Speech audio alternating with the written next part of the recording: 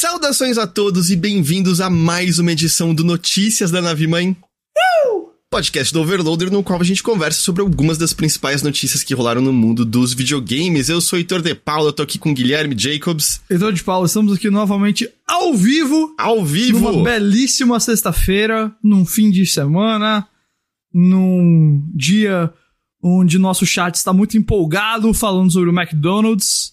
Eu tô feliz que São Paulo está com uma temperatura um pouco mais amena, não tá mais aqui derreter. Continua, eu estou suando por baixo dessa camisa que eu estou usando neste momento. Se fosse por cima seria bizarro. Mas eu estou feliz porque, por enquanto, a coluna de férias que tanto nos atrapalhou na gravação passada não está ativa.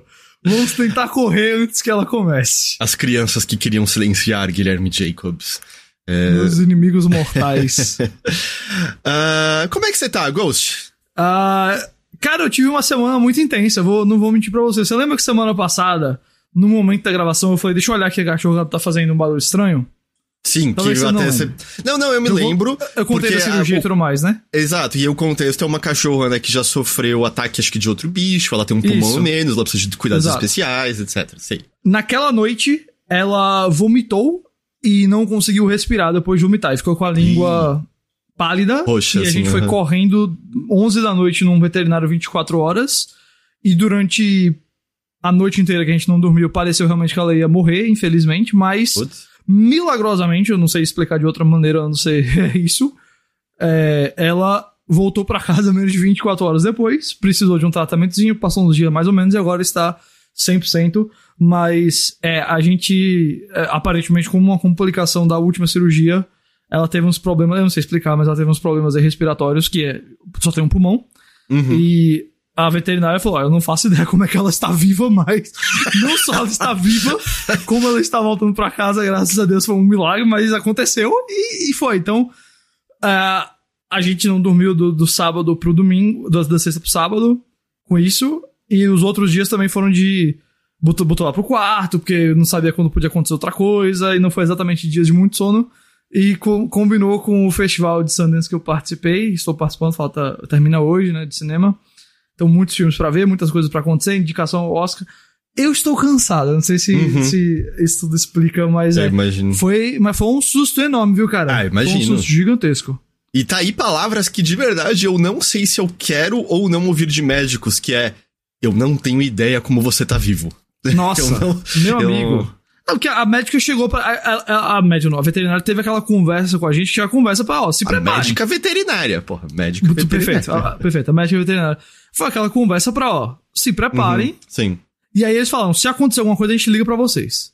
Aí a gente foi pra casa, conseguiu pegar num sono, assim, muito ruim o sono, né? Aquele sono de acordar e levantar e tudo mais. Porque ficava na tensão do telefone tocar, tá ligado? Claro. Aí eu liguei de manhã, quando deu, assim, 6 da manhã. Porque eu sabia que normalmente os plantões são de 7 às 7, então ela ia sair às 7 da manhã, eu liguei de 6 da manhã pra saber, e aí falaram, a gente liga já. Aí quando ligou de volta, meu amigo, a tensão no ar era tipo, ou a gente vai ter uma notícia muito ruim, ou a gente vai continuar tenso. E só vocês estavam já se preparando pra uma notícia ruim, né, pelo contexto. Só que aí já foi tipo, não só... ela melhorou, como a gente tirou do oxigênio, ela já começou a brincar, tipo, mostrando a barriguinha, que ela mostra a barriguinha pra pedir carinho, e a gente vai tentar... Tirou do oxigênio não, desculpa. Tirou da sedação, e a gente vai tentar tirar do oxigênio pra ver se ela fica bem. Quando ela falou isso, eu falei, como assim, moça? Você não pode tirar ela do oxigênio, ela vai morrer. Aí ela tirou, e quando foi logo depois do almoço, ligaram, dá mais umas 2 horas e vamos buscar, que ela tá bem. Cacete. Aí eu, mano, você é louco, velho. Não, essa cachorra, eu acho que... Mas vou dizer, viu, isso é coisa de vira-lata. Se ela fosse cachorra de raça, não sobrevivia, não. Isso é coisa de vira-lata, sem brincadeira. Não é.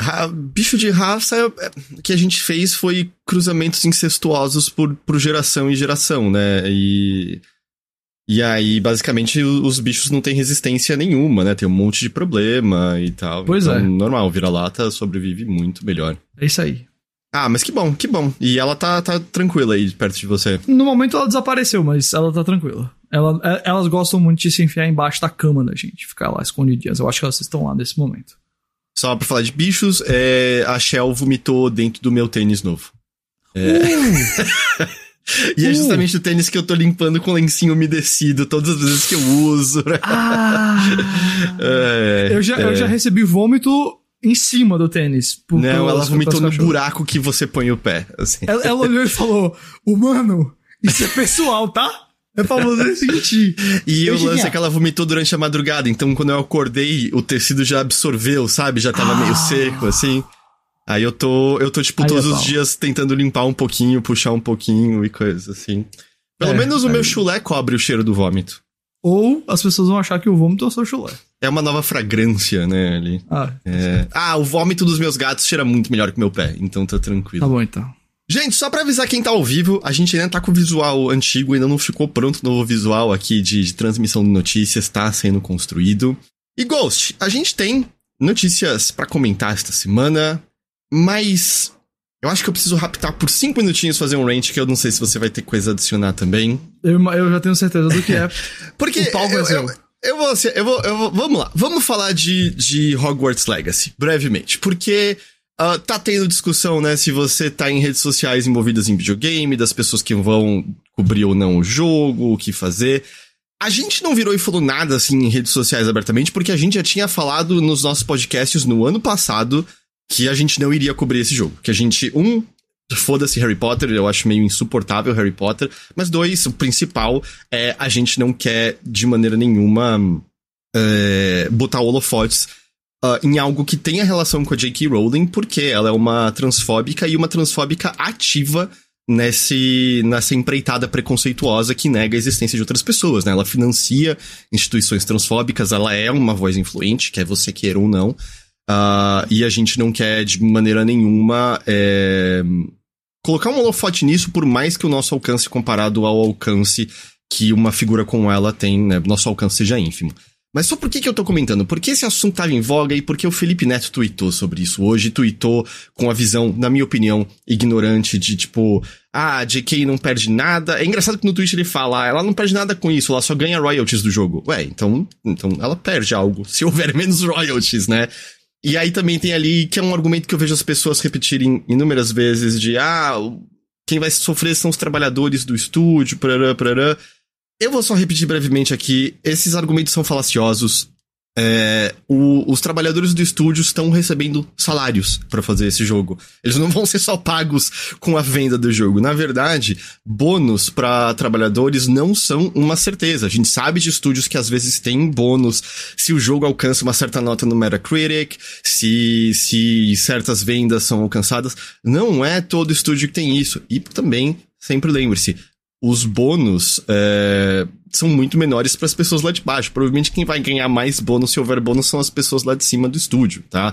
Então, assim, o ato de não comprar esse jogo não estará afetando esses desenvolvedores. Eles já receberam salários para isso. Se tudo ocorrer como deve ocorrer, o nome deles estará nos créditos do jogo e eles terão esse currículo pra, enfim, seja continuar nesse estúdio, procurar emprego em um novo estúdio, que seja. A não compra disso talvez influencie, sei lá, se houver um boicote, ou melhor, se houver um desinteresse até mesmo suficiente de não haver uma continuação, a real eu acho que tem fã de Harry Potter que não se importa com a transfobia da J.K. o suficiente pra comprar esse jogo e seguir em frente. Mas eu precisava ressaltar isso. Mas enfim, veio na minha cabeça porque eu acordei e eu vi esse tweet, de novo, acho ignorante, do Felipe Neto. Fiquei puto, especialmente pra uma figura tão grande quanto ele falando algo desinformado. E eu não digo desinformado... fazer pirataria... tipo, se você tá muito curioso pra ver qual tá bom, pirateia, tá ligado? Você não vai tá dando grana e tudo mais. É porque eu tenho um desinteresse absoluto. Eu também queria ressaltar uma coisa que eu acho que ainda tem algumas pessoas confundindo, tá? A Avalanche que tá fazendo esse jogo não é a Avalanche que vocês gostam. Não é a Avalanche de Mad Max e de Just Cause. E tudo bem que mesmo eles fizeram coisas ruins. A Avalanche que tá fazendo é Avalanche Software. Eles nunca fizeram um jogo realmente bom na história do estúdio, tá? Eles trabalharam em muitas adaptações de jogos da Disney, eles fizeram jogos de carros, eles desenvolveram parte do Disney Infinity 3.0. Eu acho que eles trabalharam em algum remaster de Tak and the Power of Juju. Eles nunca fizeram um jogo de mundo aberto, não à toa tudo que a gente viu desse jogo parece feio e ruim. Então, assim, eu também acho que você pode esperar por um jogo meio medíocre, tá? Posso estar errado, claro, não joguei, mas acho que você pode esperar por um jogo medíocre. Então eu só queria ressaltar e deixar mais oficializado aqui de mais uma vez, porque a gente já tinha dito no passado, não, a gente não vai cobrir isso. Esse argumento de que vai ferrar os desenvolvedores é um argumento falso, tá ligado? Se você quer jogar e foda-se, porque você não acha que o seu desejo por jogar é mais importante do que, pelo menos, refutar de alguma forma a transfobia da JK, não usa isso como desculpa, porque essa desculpa é falsa, tá? Você não tá beneficiando desenvolvedores fazendo isso. E então, tipo, só aceita pelo menos por outros motivos que seja. E o fato é você dizer, Harry Potter é maior do que a J.K. Rowling. Eu discordo. Eu acho que é uma franquia extremamente problemática, é uma franquia... é um universo escravagista, e isso é ok naquele universo. É um universo que usa estereótipos étnicos, raciais, às vezes pra denominar raças inteiras ali de uma maneira absolutamente nojenta. E saíram os previews essa semana. Você viu o lance que você pode usar as magias proibidas, né? Tipo a Vadra Kedavra e as de tortura. E o jogo não vai te julgar. Só vão ter outros personagens na escola dizendo, ficando assustados com você e coisas assim. E aí, por conta desse tweet, eu fiquei, puto, eu queria falar isso daqui, só reforçar a posição do Overloader. E é isso aí. Eu só queria deixar isso. Mas então, se você quer jogar e não liga, só não use esses argumentos. Você não tá ferrando desenvolvedores, você tá, assim, apoiando forças da JK. A JK é ativa na transfobia dela. A gente tem...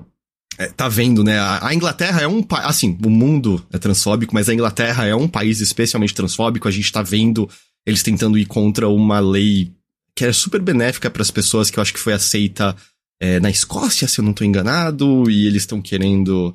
estão querendo meio combater isso, parará. Então é isso, eu só queria deixar isso aqui. Você quer dizer alguma coisa, Ghost? Eu acho que é isso que você falou, né?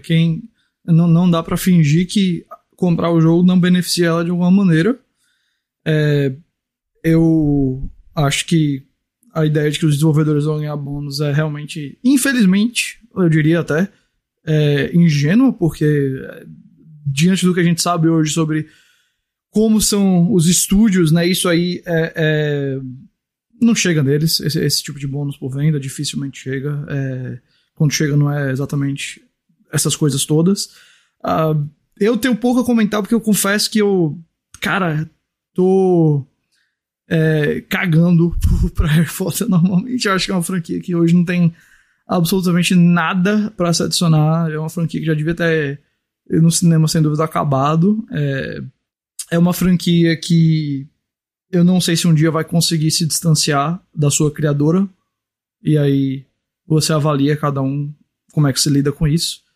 Porque não é exatamente assim... tipo... Não é o Stan Lee, entendeu? Que, tipo, criou um monte desses personagens, mas ao longo dos anos teve histórias e histórias de outras pessoas. E aí você tem que botar na balança. E existem muitos compromissos que a gente faz. Eu não quero ser hipócrita aqui e dizer, tem um monte de conteúdo que a gente consome que, se a gente for olhar quem tá por trás... Tem muita roupa que você vai comprar que vai ter coisas nojentas por trás da produção. E aí, assim... Aí, cara, não tem como a gente criar uma regra universal que todo mundo vai conseguir seguir. Você tem que olhar e dizer, isso aqui eu vou, isso aqui eu não vou, e apoiar ou não apoiar. E também... Eu só acho importante reforçar esse seu ponto. Do ponto inicial do argumento, que é... os desenvolvedores dificilmente deixarão de ser ajudados ou não pelas vendas do jogo. No máximo, quem você tá... A não ser que você queira muito garantir, sabe, coisa pro diretor executivo da Avalanche ou pro chefão de marketing da Warner Bros. Games, dificilmente seu apoio vai mudar alguma coisa. Só compra do jogo. Eu conheço pessoas que apoiam, que não colocaria como pessoas contra essa causa, que querem comprar o jogo e dizem com honestidade que querem comprar e, tipo, usam esse argumento que eu mencionei agora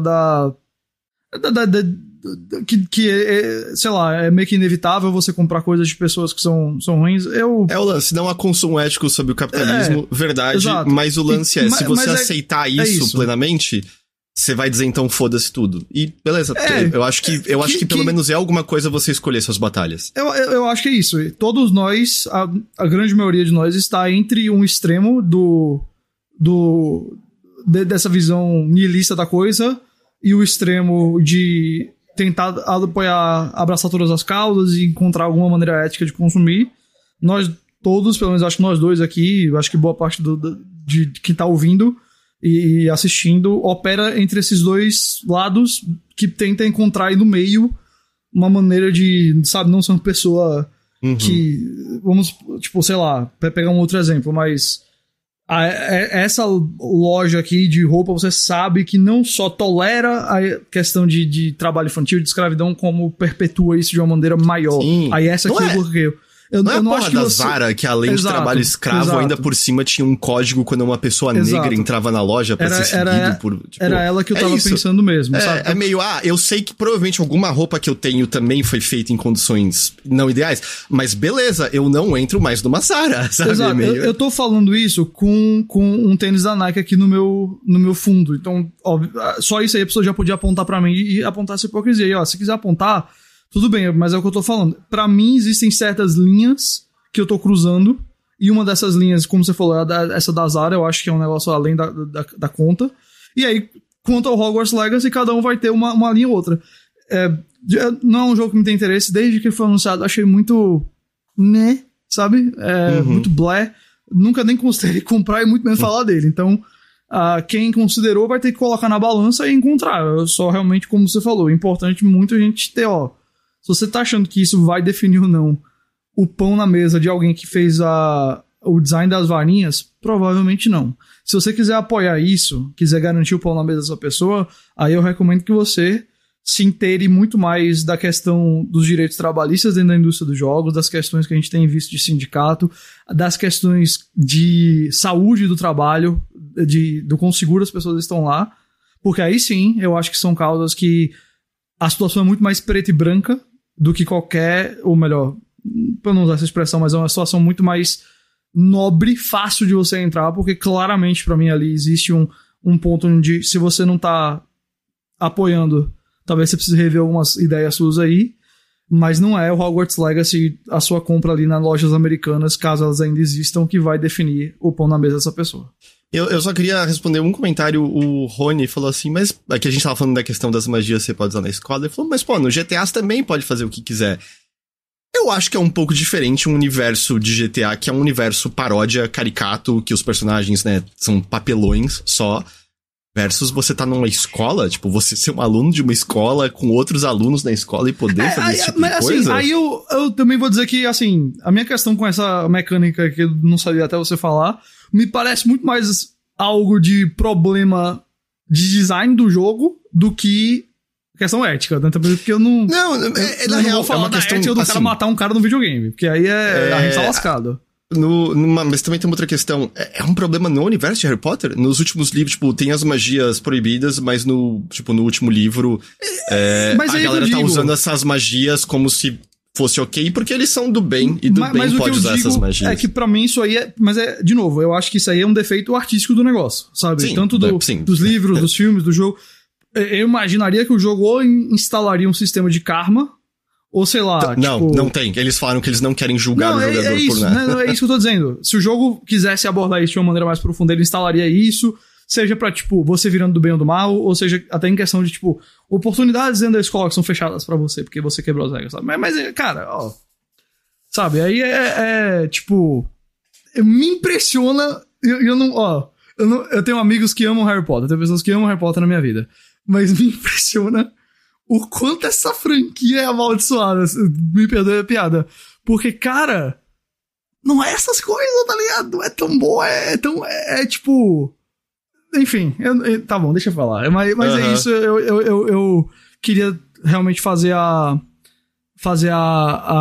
reforçar o seu ponto aí sobre a questão de apoiar os desenvolvedores, porque eu sei que isso é algo que pode até ter gente que se preocupa, honestamente falando, de uma maneira genuína, tá ligado? Mano, eu quero apoiar desenvolvedores, eu sei que a indústria dos jogos tem esses problemas, mas eu acho que vale um estudo maior aí das coisas, sabe? Eu só acho, se você quer, não usa essa desculpa. Essa desculpa não tá te deixando moralmente mais tranquilo, tá ligado? Essa desculpa não cola. Enfim, acho que essa é a última vez que a gente fala desse jogo. Eu não quero mais falar dele. Acho que você também tá de boa, né? Então, é isso. Acabou o assunto de Giuseppe Stromboli. Vamos falar de outras coisas aqui que rolaram na indústria dos videogames. Coisas mais legais. Por exemplo, os jogos que a gente viu no evento de Xbox nesta semana. Você acompanhou ao vivo? Ao vivo não, mas eu vi depois. Eu acompanhei um pedaço ao vivo, porque no dia eu tava editando coisas, mas eu achei um evento com bom ritmo, sabe? Eu achei que... Porque a minha opinião, assim, até agora, ninguém acerta como a Nintendo acerta nesses eventos digitais. Universal, meu querido. Mas eu achei que... o Gabi Panqueca. Mas a Microsoft não é problemática? Ok, tem isso, mas... Você viu o Woke Xbox essa semana lá na Fox News nos Estados Unidos? Sim, porque ele vai economizar energia, não é? Você acha que a Fox News tá sem pauta? Espera eles descobrirem todos os outros aparelhos eletrônicos do mundo, mas enfim. E assim, depois da grande polêmica dos MMs... não mais tão femininos, chega Xbox gastando menos energia. E é tipo... Uau. As pessoas estão sagando. Olha, enfim. Vamos para as notícias. Vamos lá. Mas eu achei esse evento, o pedaço que eu consegui ver ao vivo, me pareceu com um ritmo melhor, sabe? Me pareceu que era, tipo, informação de jogo direito. Eu acho que eles acertaram muito também em o conteúdo de Elder Scrolls Online ficar pro final, porque tem o seu público, é um público grande, mas é um público específico, tá ligado? Eu e você, por exemplo, assistindo o evento, o interesse na expansão de Elder Scrolls... a gente nem entende, tá ligado? Por que é interessante? Porque a gente não joga. Eu até gostei do Elder Scrolls Online quando eu joguei um tempinho dele, mas eu não fui longe e também não tenho vontade de voltar hoje. Mas... Eu sei que é um jogo com a comunidade super ativa e que tem um monte de gente feliz, mas realmente não é pra mim, não.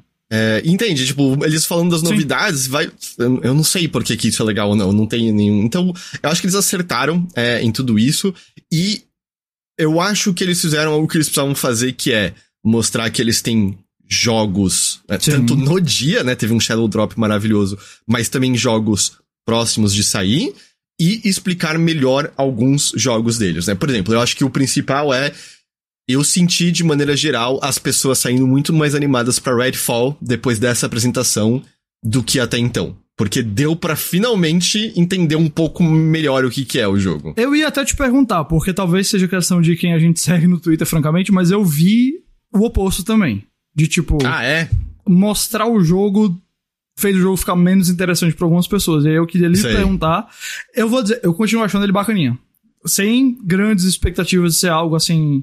absurdo, mas eu continuo achando ele bacaninha, eu continuo achando que tem coisas divertidas ali, e essa apresentação, eu vou dizer, não mudou muito o meu termômetro pro Redfall, não fez eu ficar, tipo, super empolgado, nem deixar o jogo pra lá, mas eu continuo positivo, digamos assim. Aí eu queria saber de você como é que você ficou, ou o que especificamente que causou a sua reação.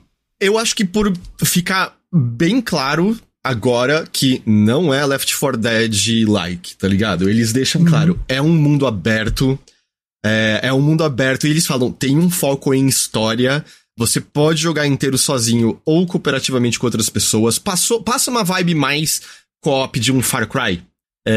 Não que eu seja o maior fã de Far Cry do mundo, mas é porque eu confio na Arkane em criar e construir um mundo interessante, né? Eles bateram muito na tecla de interiores construídos meticulosamente, interiores que contam uma história específica. Vai ter um lance de você meio que dominar distritos, e aí você faz, né, as missões nos distritos, eventualmente libera o chefe vampiro daquele distrito. Você tem até uns ninhos de vampiro que é gerado proceduralmente, esses daí. Então, tipo, se você morrer, você vai encontrar cenários diferentes. Pela árvore de habilidades, me pareceu que tem uma personalização bem legal dos personagens, com poderes distintos. Eu acho que a parte que eu fico mais, assim, é o diálogo, sabe? As falas que eles vão ficar soltando pra ser engraçadinho e coisas assim. Eles deram um exemplo de missão primária e missão secundária. Me pareceu, mas assim... Não me parece um immersive sim, necessariamente, não acho que chega nesse ponto, mas me pareceu que vai ser um mundo variado e divertido de explorar, especialmente ao lado de outras pessoas. Certo. Não me pareceu um lance muito tipo, porque ainda ficava meio assim, será que é fechado por estágio, sabe? Porque é meio isso que eu tô pensando quando a gente fala de Left 4 Dead, ou Back 4 Blood, ou coisas vamos assim. Vamos dizer assim, fase, mapa, né? Ideia assim. E aqui... Ele deve ter, assim, áreas, né? Mas... eu acho que, por exemplo, esse ninho de vampiro, que é gerado proceduralmente, talvez seja instanciado, por exemplo. Sim. Mas, de maneira geral, eles falam, é um mundo aberto. O Sony falou, parece gostosinho de atirar. Parece, né? Tem um lance de que você tem que usar, pra finalizar os vampiros, tem que usar estacas. A gente viu vampiros com poderes diferentes. Tem algumas horas que parece até um pouco mais de tensão, você dentro de uma casa totalmente escura e tudo mais. Eu achei interessante. E até uma coisa, eu acho que foi o Picasso falou assim, tinha que ter uma demo pro Redfall. Sabe o que eu acho, Picasso? Vai estar no Game Pass. Essa é a demo que esse jogo precisa.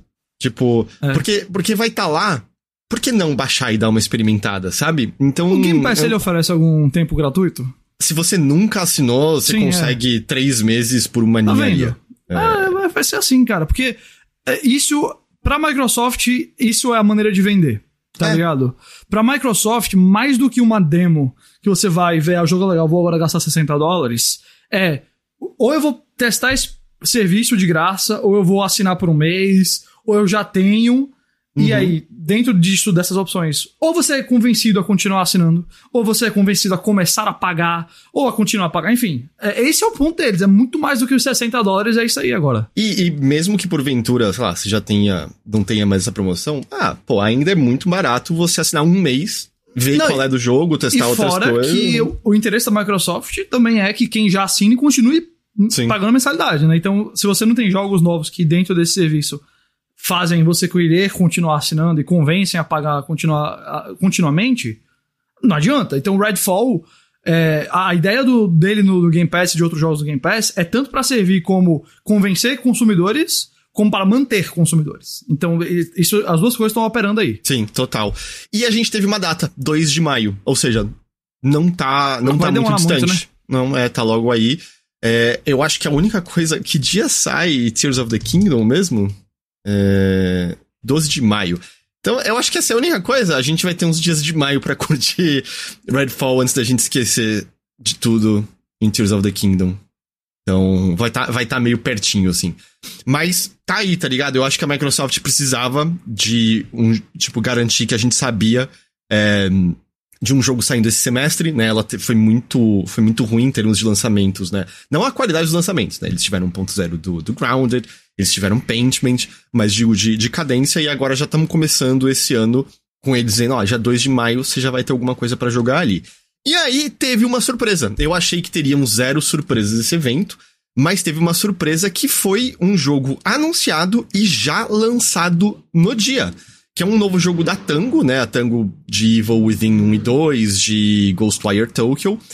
Anunciou e lançou um jogo chamado Hi-Fi Rush, que foge completamente do que a gente associa com a Tango, né? Um estúdio de terror. Total. É um jogo colorido, extremamente bem animado, assim, é um absurdo. Eu diria assim, é nível... Caralho, é Aranhaverso no videogame, tá ligado? É muito, muito bom. E o jogo é excelente de jogar. Eu joguei pouco até agora, mas assim, eu tô encantado, assim, o negócio é muito bom. É muito bom. E é muito uma surpresa. Caramba, vocês conseguiram manter em segredo. A Tango desenvolveu essencialmente um character action com ritmo que não é o do histórico do estúdio. Acertaram em cheio. E, de novo, as animações. Se você gosta de animações... Eu acho que eu nunca tinha visto um jogo cel shade desse jeito, tá ligado? Porque eu amo cel shade, mas mesmo jogos lindos, como, sei lá, Wind Waker, Fear Effect, 13 e coisas assim, ainda se mexe como um videogame, tá ligado? O Hi-Fi Rush, ele se mexe como uma animação e eles brincam com o lance de menos frames pra ficar natural. Eles brincam também com um lance que eu vejo acontecer mais em anime mesmo, ou naquelas animações meio da Nickelodeon que tentam beber um pouco de anime, de algumas vezes cortar totalmente os frames pra passar uma sensação mais cômica. Então, logo no comecinho, o seu personagem, o Chai, ele toma uma porrada na cara, e quando ele cai no chão sofrendo dor, é engraçado, é só cômico, porque é ele fazendo umas poses extremamente exageradas e tipo, só que frame sem nada no meio, e o efeito cômico funciona. Tadeuzinho lembrou, óbvio, do Guilty Gear, é verdade. O Guilty Gear tem, assim, a coisa de, tipo, tá puxando esse 3D que parece 2D de maneira muito boa, mas eu ainda acho que tem alguma coisa na animação desse jogo que ainda, assim, brilha os olhos de uma maneira diferente. Tá no Game Pass, então, tá ligado? De novo, um jogo que você, tá ali e já tá no Game Pass pra todo mundo testar. É muito bom, é uma surpresa incrível. Se você ainda não deu uma chance, vai jogar. E apesar de ser de ritmo, ele é muito leniente em termos de você ter que aceitar o ritmo. Bom saber isso aí. É muito legal. É muito, muito, muito legal. Então, assim, só pra dar uma complementada, porque eu acho que deu pra já dar uma descrição aqui do jogo. Mas ele tem, né, o lance de você, se acertar no ritmo, você vai causar mais dano. Até que é bonito também porque ativa meio que elementos na fase, ele brilha e coisas mais. E ele tem trilha sonora de bandas como Nine Inch Nails, The Black Keys, Prodigy. Eu acho que essa é a única coisa que eu acho que eu tô vendo algumas pessoas ficarem meio assim, eu entendo que é meio música pras pessoas da minha idade, em certa medida, tá ligado? E é meio... Eu não tô dizendo que pessoas mais novas não conheçam, não gostem, mas é muito... Eu não sei, parece uma trilha de pessoas um pouco mais velhas. E eu também sinto que ele que talvez ter um pouquinho mais de popzinho animado, eletrônico, sabe? Em vez de só mais rock como ele tem. Assim, eu não joguei ainda, tá? Essa semana não tive tempo de jogar nada, por causa justamente do que a gente comentou no começo da live aqui. Pra quem não tá assistindo a live, tá só nos ouvindo, fica o convite pra sexta-feira de manhã, final da manhã você tá por lá. Mas, duas coisas assim, eu não sou o melhor cara de jogo de ritmo, então, tirando Persona Dancing All Night. Mas, me alegra então isso, porque eu tô muito afim de jogar esse jogo. Eu tô pensando em desopilar depois dessa semana através dele, entre outras coisas. E a questão do rock, como eu falei, não joguei, eu pretendo jogar e entender, mas eu queria ver se, tipo, não é algo que eles tentam, vamos dizer assim, ao invés de abordar vários gêneros musicais, realmente, tipo, criar algo feito para aquilo. Usar de um jeito que você não consegue imaginar outro tipo de música lá. Eu tô entendendo pela sua fala que não é o caso, que você talvez ele não seja, tipo, um jogo que pega essa... Por exemplo, Doom. Eu sei que é completamente diferente, mas Doom é um negócio que você não consegue imaginar outro tipo de música. E aí... Não, só se fosse pra fazer piada, sabe? Exato. Botar alguma coisa exato. Diferente. Aí, às vezes, o jogo prefere manter um gênero só pra tirar proveito dele. Claro que aí isso pode variar de pessoa em pessoa com bem sucedido o jogo é nessa questão. Mas cara, foi um anúncio, eu vou dizer, só pra falar do anúncio em si, antes de você continuar falando do jogo, mas foi o tipo de anúncio que a gente fica feliz, tá ligado? O jogo parece legal, é um jogo completamente imprevisível, vindo especialmente da Tango, é um jogo que não parece nada dentro do portfólio da Microsoft, o negócio de tá disponível agora, e claro, tem a barreira minúscula, não minúscula, mas tem uma barreira menor, porque é o Game Pass, pra você começar a jogar, a Microsoft, não é isso que vai fazer, tipo, o Xbox bater com o PlayStation, mas é isso que deixa muitas vezes hoje o Xbox mais interessante do que o PlayStation pra mim. E olha que eu ainda tenho mais vontade de comprar o PS5, porque eu já mencionei pras pessoas a questão de franquias, que eu gosto, e porque eu tenho Game Pass no computador. Mas eu acho que, assim, preferência de compra não quer dizer que eu acho que a Sony tá mais interessante. Eu queria que a Sony tivesse hoje coisas interessantes como essa, porque a gente já comentou que às vezes cansa a insistência em AAA, blockbuster. Simulador de Pai 3, simulador de Pai 3, simulador de Pai 3. Não que o jogo não seja AAA, mas, sabe, tudo é um evento da Sony agora. E a Microsoft, eu gosto que tem esse tipo de surpresinha, sabe? Então foi muito legal. E ele me passa uma vibe, às vezes, de um jogo perdido do GameCube, sabe? É muito... Eu tô encantado com ele. Eu não pensei no GameCube, mas eu pensei no meu 3DS. Foi pra onde minha mente foi. Eu ainda joguei pouco, mas eu tô absolutamente encantado. E não me entenda mal, a trilha sonora é muito boa. Eu só falei, tem uns pops que encaixariam ali sem problema, sabe? Sabe o que o jogo parece? O jogo parece assim, a continuação de um jogo que saiu no PS Vita e 3 pessoas jogaram, mas adoravam ele, sabe? Também, ou tipo a continuação de um jogo de Dreamcast, sei lá. Nessa vibe, assim. Pega um console que não foi dos mais populares, mas que tem aquela fanbase dedicada, e é tipo, ou é o remaster, ou é a nova versão, ou é o remake, e agora chegou pra todo mundo. Porque, tudo bem, ele é total imprevisível dentro da Tango, mas ele claramente, assim, é inspirado em vários tipos de jogos japoneses, especificamente, que hoje talvez não sejam tão visíveis como já foram no passado. Total. Cara, garanto que você nunca viu uma animação tão bem feita num jogo de uma pessoa colocando um tênis no pé. Só que você vai sentir dor porque ele amassa com o calcanhar do negocinho de trás. Eu não tenho isso não. Eu acho que botou no pé, tem que usar, tem que amassar, tem que tudo. Não, mas ele pisa, tá ligado? A dobra atrás e ele fica pisando até entrar. Mas é muito boa, é muito boa. Entendi, isso aí não. Mas você não faria isso com o seu Air Jordan, faria? Jamais. Às vezes eu faço pra tirar, mas pra botar, assim, não dá não. E eu vi, cara, aparentemente tem um chefe mais pra frente que eles pegaram poses de Jojo e botaram até mesmo os kanjis na tela, mesmo coisa assim. Eu vi isso na internet. Cara, nossa, esse jogo tá muito legal. Tá disponível pra PC e Xbox e está no Game Pass, claro. A gente viu mais de Minecraft Legends, ele sai no dia 18 de abril, então mais um jogo aí pra esse semestre, tá logo aí. Ele sai pra PC, PlayStation 4, PlayStation 5, Xbox One e Series, estará no Game Pass também, no caso, né, das plataformas Xbox. É aquele jogo de estratégia do universo de Minecraft, e muito do que eles mostraram nessa apresentação foi o PVP, em que você, né, pode, mais de uma pessoa fazer parte do mesmo time, e aí meio que você até pode meio que dividir tarefas, sabe? Uma pessoa pode ficar mais responsável por explorar o mundo e lutar, e uma pessoa pode ficar mais responsável por construir a base, garantir que tem ali as defesas pra quando chegarem os inimigos ali pra te destruir. Eu vi os devs também falando assim sobre as fases são geradas proceduralmente pra manter meio a ideia de Minecraft, e meio que eles falaram de como eles tentaram ajustar pra que seja justo, mas que não seja um justo fixo e chato. Então, por exemplo, às vezes você pode ter uma base que é mais vulnerável pra ataques, mas aí a sua base provavelmente consegue chegar mais rapidamente em recursos. Então eles tentam fazer um equilíbrio dessa maneira, mas deixando diferente justamente para as partidas não ficarem na mesmice, né, todas as vezes. Tá parecendo bem legal. Dia 18 de abril também, tá logo aí. Oi. Eu não sou o cara mais estão nos escutando no mundo, mas eu queria dizer que um aplicativo de comida acabou de me enviar uma notificação sobre um desconto no Burger King. Então, pra quem tá no sinal aí, tá vendo? Ó, the man is watching. Você vai pegar um CBK agora? Não, eu não vou não. Obrigado. Eu voltei pra dieta, cara. Eu ganhei muito peso e gordura nos últimos meses e eu voltei, tipo, eu tive uma nova consulta com a nutricionista, fiz uma nova dieta, tô 100% de volta agora, então... Cara, eu malhei com exceção de um dia todos os dias de janeiro até agora. A gente comentou semana passada isso, né? Mas é porque eu tava indo pra academia, mas a alimentação não tava boa. E aí eu falei, ó...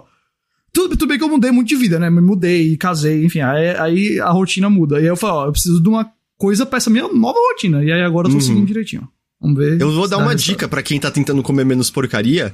Quando você tá meio sem grana e não pode comprar porcaria, você não come, porque não tem na sua casa. Essa é a minha dica. Eu fui comprar um salgadinho, falei, R$10 um salgadinho? Acho que não. R$10, hein? Putz. Aí, sabe o que eu tô comendo de petisco? Vai parecer triste, mas eu juro que não é triste. Repolho. Eu amo repolho, né? Aí eu piquei o repolho, e aí eu deixo num potinho, aí eu ponho num potinho e fico comendo com um petisquinho, assim. A única coisa é que meio repolho ainda é muito repolho quando você tá sozinho. Vai estragar, provavelmente. Ô, Pedro, eu quero jogar esportes. O chat parece triste. Isso é triste, sim. Bom. Eu não quis dizer nada pra não botar você pra baixo, mas eu vou dizer que quando a palavra repolho saiu da sua boca, uma nuvem cinza formou assim na minha mente. Ó, eu vou passar uma receita muito boa de repolho aqui. Passe, eu vou fazer, eu me comprometo a fazer. Você milho tem lá torrado com mostarda. Putz, isso é bom pra cacete. Grão de bico também, nossa, mas eu compro às vezes, né, aquele milho torrado com mostarda e mel. Puta que pariu, é bom. Mas não é... Eu nunca comi milho torrado com mostarda. E o cara falou, Heitor, você sofre de gases? Não, eu tô de boa, quem sofre são os outros. O repolho, você, né, corta aquelas fatias, mas o que você faz? Você corta a fatia deixando o talo ainda ali pra manter a estrutura da fatia do repolho, pra ele não se desfazer. Aí você pega uma panela na qual essa fatia cabe inteira deitada, você põe um pouquinho de óleo no fundo, né? Liga o fogo, põe um pouquinho de óleo, põe ali o repolho, aí você põe sal, pimenta do reino, nessa ordem, né? Primeiro sal e pimenta do reino, e depois você colocou ali, você coloca vinagre. E aí o vinagre vai dar o azedinho e vai levar o sal e a pimenta do reino mais nos meandros do repolho. Eu também como o repolho cru, Augusto, mas essa receita é gostosa pra variar. Aí vai levar o sal e a pimenta pros meandros, vai estar o azedinho. E aí você vira quando o lado de baixo estiver dourado e espera esse outro lado dourar. Pode botar até um pouquinho mais de sal ou vinagre se quiser.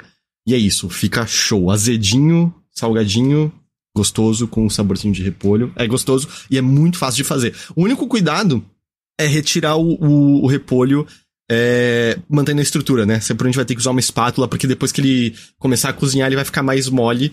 E vai desmanchar. Essa é a dica culinária de hoje. Show. Falaram, faz um vídeo no TikTok. Foi lá que eu aprendi essa receita. Foi um vídeo de uma pessoa no TikTok fazendo isso.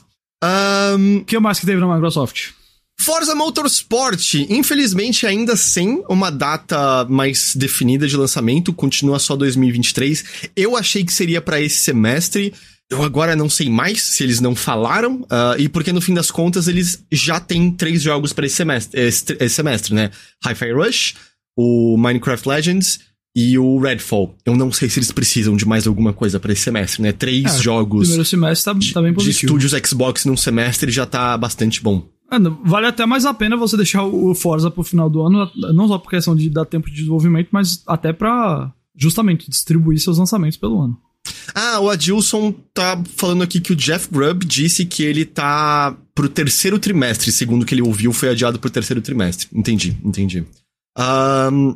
Ele é, né, PC e Series, e foi uma apresentação mais daquela, porque a gente sabe o que é Forza Motorsport, certo? Mas foi uma daquelas apresentações pra meio mostrar o quão mais bonito o jogo tá, né? Então eles falam do novo sistema de reflexo de luz nos carros, de como a sujeira acumula nas diferentes partes, do modelo de destruição e colisão nos carros. Vão ser mais de 500 carros, eu falei carros 1 milhão de vezes nessa frase, vão ser mais de 500 carros já direto com o lançamento do jogo. Vai ter um sistema dinâmico de dia e noite e de clima, etc. Parece muito legal. Eu tô na minha fase de joguinhos de corrida em circuito fechado, usando a direção que eu ganhei da Logitech, então eu tô animado pra Forza Motorsport, mas é o que tudo indica, fica aí mais pro segundo semestre. E é isso, eu acho que foi uma boa apresentação, em que a gente viu um pouquinho mais de coisas que a gente conhecia, a gente tem datas de lançamento já fixas pra esse semestre, teve uma surpresa de lançamento excelente.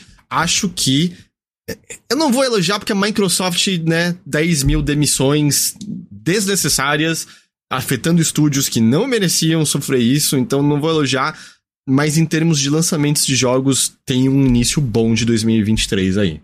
Foi a impressão que eu saí desse evento de Xbox. Aliás, eu não duvidaria que às vezes o evento foi até marcado de maneira proposital, né, de tipo, faz depois das demissões, porque aí fica mais feel good com o público, né, se deixa a notícia positiva mais recente do que a negativa, né.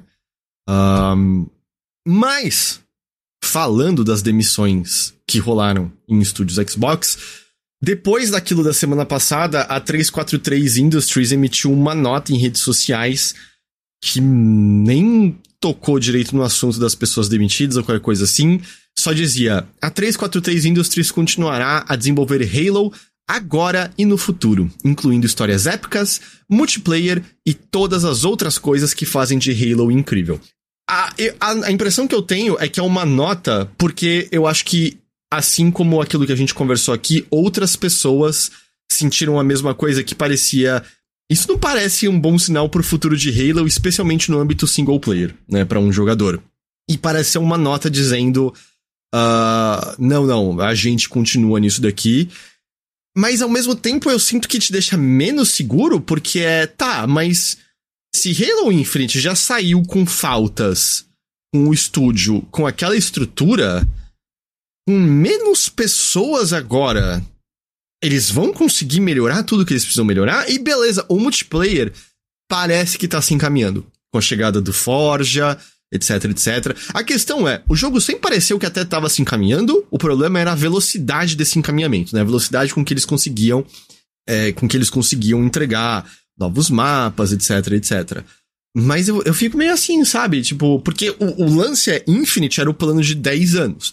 Era o plano de que até a campanha continuaria a crescer, assim. E eu não sei, assim, pensando às vezes sobre o impacto que a campanha teve, e especialmente como foi, até onde eu encontrei, né? Eu não terminei a narrativa como tava, porque, nossa, eu sinto que a narrativa fugiu de qualquer coisa que me interessava no universo Halo. Eu não cheguei no ponto em que desenvolve um pouco mais a questão da Cortana, que era o que tava me interessando mais, mas... Não sei, me soa estranho, sabe? Olha, não tava num bom estado, a gente demitiu uma galera e nós somos o futuro dessa franquia ainda. Não me passa uma segurança. Eu não duvido da habilidade das pessoas na 343. A gente ouviu sobre problemas de liderança, a gente ouviu sobre os problemas das pessoas serem terceirizadas e não ficarem ali durante muito tempo. E então, assim, eu não duvido da capacidade das pessoas individuais ali dentro, mas como estúdio eu fico meio, poxa, mas qual é o futuro de Halo? Tem horas que eu fico meio pensando, será que o futuro de Halo é ele importar um pouco menos?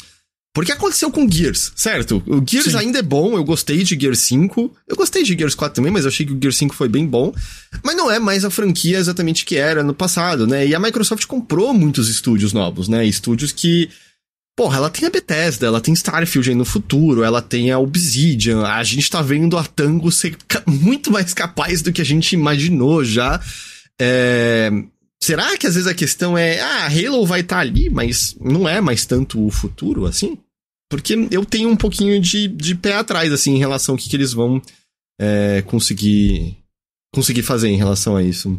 Eu, sem querer, assim, soar, digamos, reducionista, mas pegando um pouco desse seu argumento, quando você falou que a declaração deles foi a 343 vai continuar a fazer Halo e tal, eu fiquei imaginando um monte de gente assim gritando, sabe, quando eles falaram isso, porque não tem sido exatamente um sucesso, né?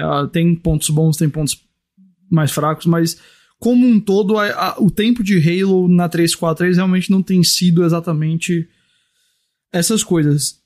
E de fato, há muito tempo a gente pede, eu não mencionei da Microsoft, do que a Microsoft hoje está fazendo, que eu acho que a Sony não faz, eu diria justamente que é o contrário, a Sony, nessa questão contrária, a Sony, ao longo das últimas 2 gerações, criou muitas novas franquias que pegou a galera de um jeito, né? O PS3 e PS4 a gente saiu totalmente das franquias do PS1 e PS2, quase inteiramente, pra chegar agora no PS3 e PS4 e ter um monte de coisa nova.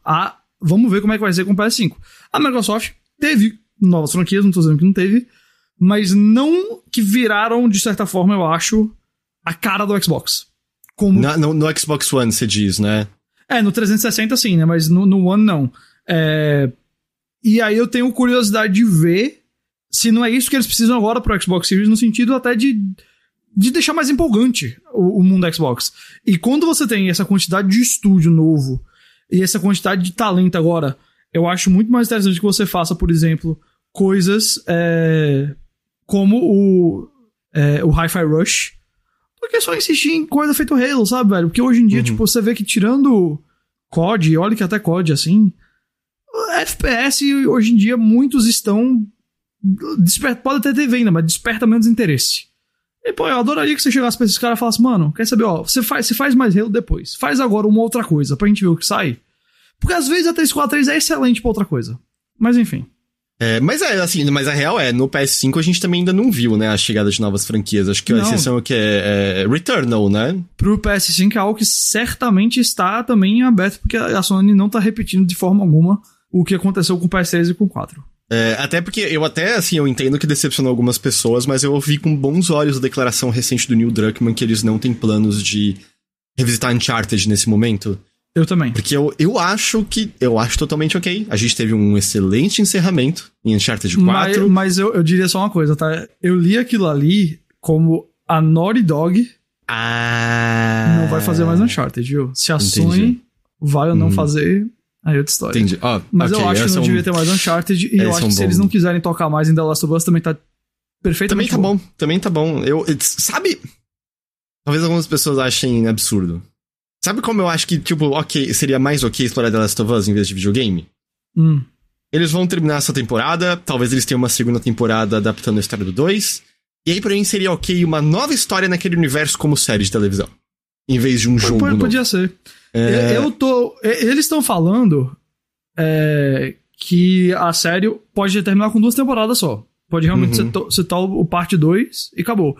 Eu acho que seria um exercício interessante você fazer... Eu não sou muito interessado em histórias entre 1 e 2, não, tá? Eu de verdade não sou.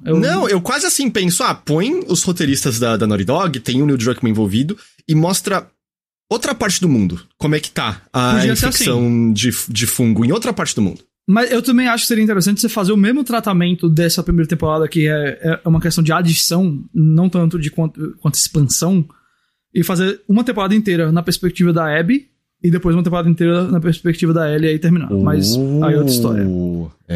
Isso aí. Eu acho interessante.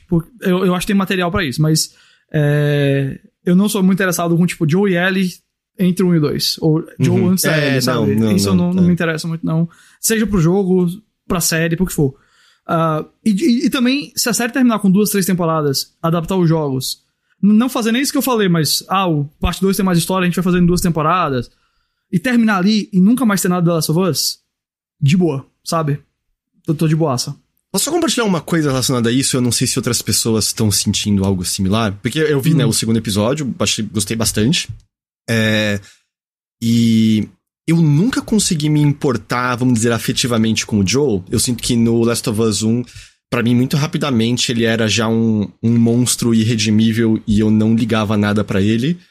Ao ponto de que... Você é um ser humano sem coração, desculpa. Eu não conseguia me importar com ele. Você é louco. Porra, o Pedro Pascal já tá mudando tudo isso? Isso é, meu. Eu tô pensando... Escalação!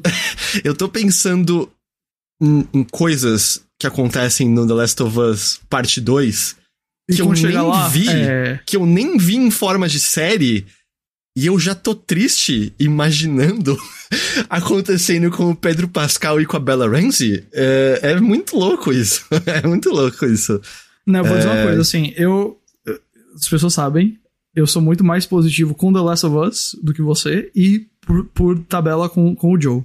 Mas eu acho que o Pascal tem algo que o Joe do jogo não tem. Que é, assim... Palavras dele. O aspecto daddy, tá ligado? Ele tem... E aí deixa de um jeito que é convidativo você tá com ele. E eu... Talvez tenha alguma coisa, assim, porque no jogo, né, muito rapidamente a Tess e ele executam uma pessoa sangue frio ali, um ser humano, mas talvez tenha alguma coisa...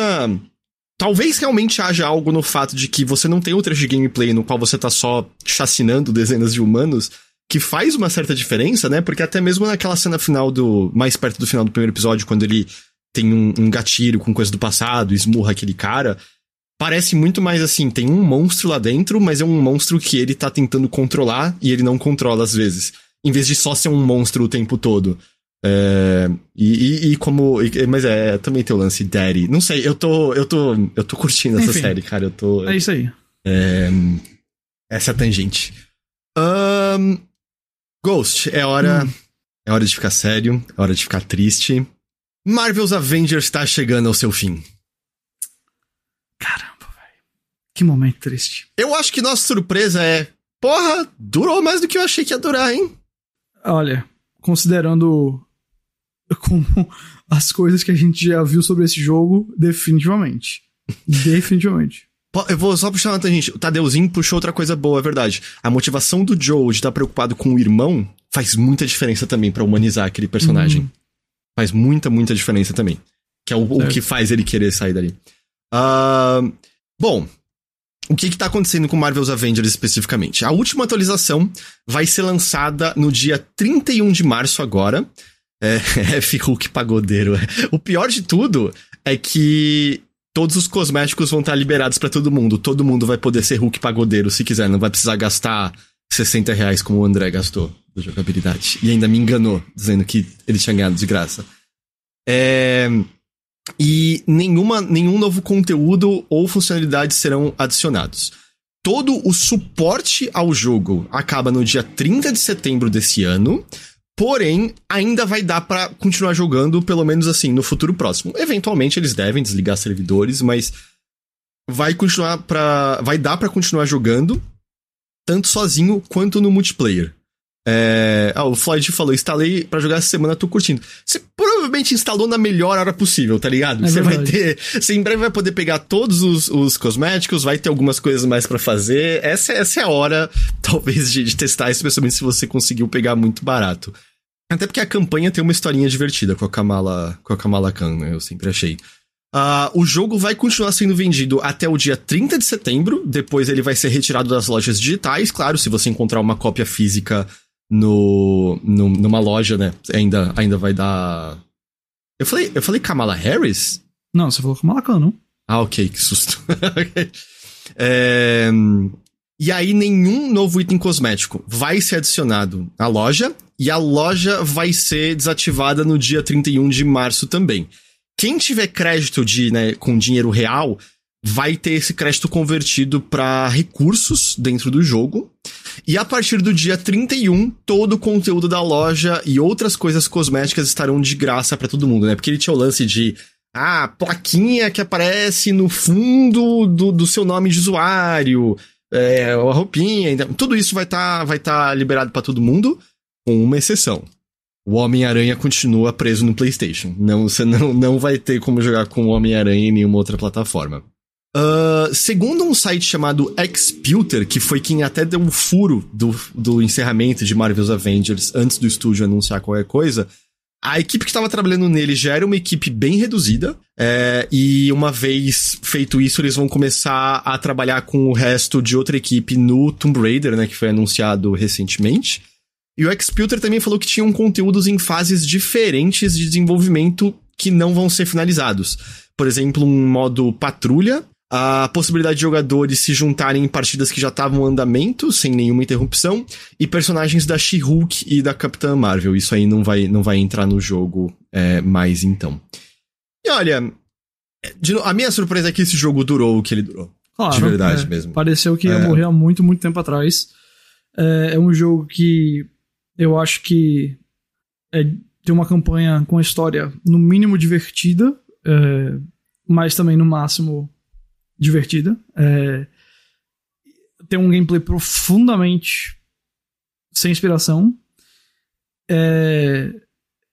E chegou agora num ponto onde sei lá, cara, tá colhendo os frutos que estavam muito óbvios já que seriam colhidos, né? Porque, assim, seja pelos problemas do jogo, pela falta do interesse, pelo suporte, até teve coisa, viu? Até teve bastante personagem por que você imaginaria.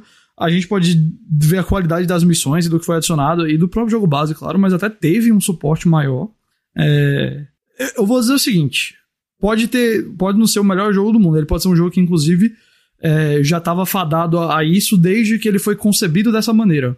Mas eu acho que foi um jogo pelo qual os desenvolvedores se esforçaram, viu? Pra no mínimo, assim, fazer o trabalho deles. Então, eu acho que até, assim, podia ter sido muito pior, considerando como foi o lançamento e tudo mais. E a ideia do jogo podia ter sido muito pior que a gente tava... Tanto que durou o que durou. Até sobre esses personagens, né? O Stavros falou, né? O moveset do Soldado Invernal inteiro era reutilizado do Capitão América e da Viúva Negra.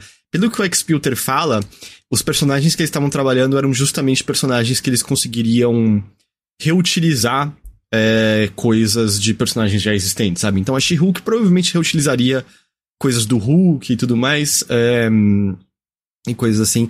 Mas assim, o modelo live service dele, eu acho que todo mundo olhou torto ali desde o começo e O combate era meio repetitivo, assim, eu realmente acho que tem uma historinha até divertida pra ser tida ali na campanha, com a história da Kamala e tudo mais. Mas sabe, não chega aos pés, por exemplo, do jogo do Guardiões da Galáxia, que o Tadeuzinho lembrou aqui no chat. Ele falou, se fosse um jogo solo estilo Guardiões com foco sendo a Kamala, você acha que seria um jogo melhor? Assim, presumindo que ele tivesse a qualidade do jogo dos Guardiões, sim, tranquilamente. Eu acho que seria muito mais legal. Porque o combate em si, ele é meio cansativo, meio repetitivo... e etc. É muito sem sal, sabe? Os combos, tudo. Acontece e você não sente muita coisa assim, não. Então... não tava lá esse jogo, sabe? Em nenhum momento ele tava lá. Eu nunca curti o visual dele, sempre achei um jogo meio feio. Isso eu também nunca fui muito fã, não. E eu acho que não ajuda o fato, né, de que as pessoas têm em mente como são esses heróis no cinema, né? E aí os heróis ele no jogo saiu não muito são. Perto, né? Ali do auge de Vingadores também, né? O pior ele saiu depois, né? Porque ele saiu depois mas foi logo depois, né? Ele saiu o quê? 2020 ou foi 2019? Cara, eu acho que ele saiu, 9 meses depois do filme sair. Ele saiu... ele saiu mais de um ano depois. Mais de um ano depois. O Ghost é agosto de 2020. Mas, cara... Se você parar pra pensar... Eu acho que já tinha perdido o hype do... Como é que é o nome? End War, Ultimato. Não é? Ultimato. Não. Sim, não. Porque sabe uma coisa que aconteceu? Não teve nada do nível dele depois dele. Porque foi a pandemia logo depois. Então foi o último grande evento que as pessoas foram juntas, assim, durante muito tempo. É que eu sinto que conversando com pessoas, óbvio, há exceções, mas eu sinto que tem pessoas como eu que assistiram Ultimato, adoraram e saíram. Estou satisfeito desses super-heróis por um bom tempo. Isso sem dúvida. Tanto que até hoje eu acho que a Marvel tá colhendo os problemas disso, que não consegue engatar após Ultimato. Uhum. Então, eu acho que também tinha isso, sabe? Era meio... Eu adorei, sabe? Eu me diverti muito assistindo Ultimato. Acho que foi um excelente encerramento pra alguns dos personagens daquele universo e tudo mais.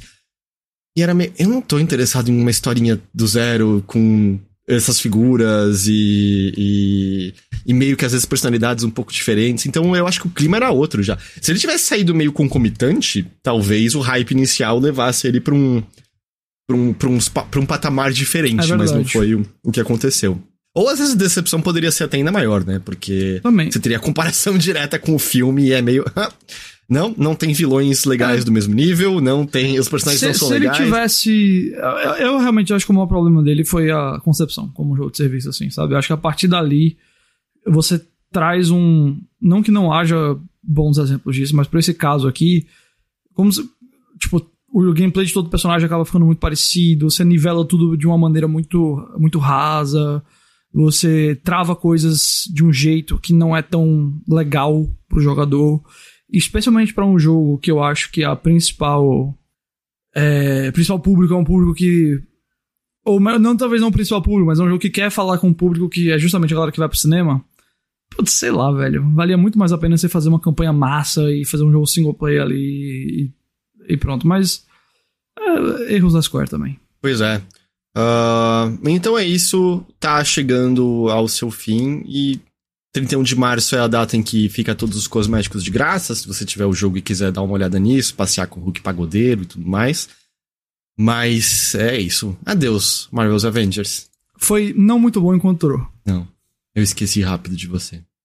The Day Before apareceu nas notícias de novo por motivos esquisitos.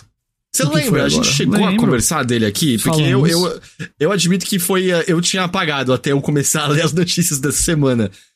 Pra quem, como eu não lembra, The Day Before é um MMO de zumbis que foi assunto um tempo atrás, quando veio à luz que o estúdio Fnatic, eu acho que é assim, porque é FN... Tipo, fanático sem o A, né, no começo. Fnatic, isso. Eles diziam que eles tinham muitos desenvolvedores voluntários, ou seja, pessoas que não são pagas pelo seu trabalho e que mas eles falaram assim, não, mas é porque a gente chama de todo mundo de voluntário e a gente tem alguns desenvolvedores que com o tempo podem se tornar voluntários internos de tempo integral. que são empregados pagos. Então já era meio blé. É um jogo que ganhou um monte botou na listinha de wishlist. Ele tem um visual que parecia bonito demais pra ser verdade, às vezes. Mas por que eles apareceram na notícia de novo? O jogo supostamente sairia agora no dia 1º de março. Logo aí, né? Um mês de distância. E lembrando que fevereiro é mais rápido, né? Mas aí, as pessoas começaram a notar que ele tinha sumido do Steam. As pessoas que tinham ali na lista de desejos, de repente, não tava mais rolando. Se você tinha link que levava pra página do jogo, o link tava levando direto pra página inicial do Steam. E era, o que tá acontecendo? O que o estúdio disse que aconteceu é que o Steam bloqueou a página do jogo a pedido de um indivíduo por conta do nome The Day Before. O que eles falam é que quando eles anunciaram o jogo em janeiro de 2021, o nome estava disponível como marca registrada, só que supostamente uma outra pessoa foi e registrou esse nome depois do anúncio acontecer.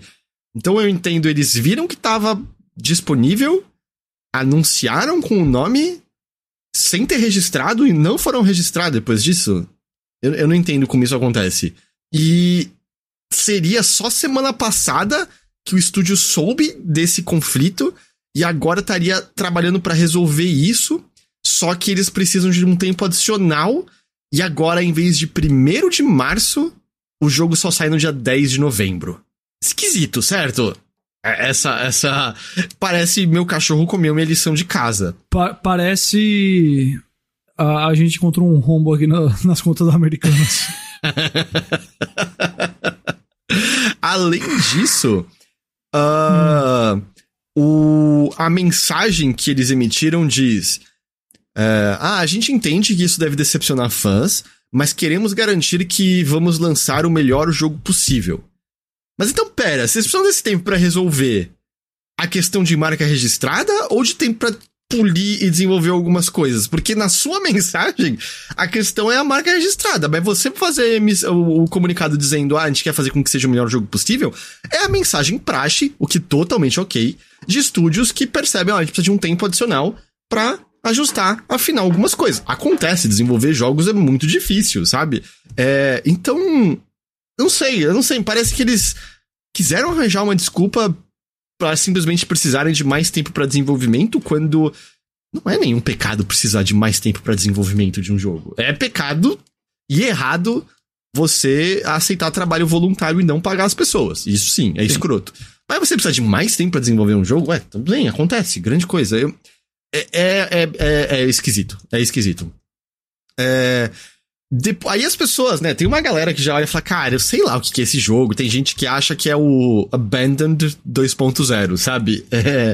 Que, tirando as teorias conspiratórias de envolvimento de Kojima, as pessoas estão achando que tem alguma coisa esquisita. Tô vendo agora que o Riei Max mandou um link aqui que os devs estão dizendo que já era...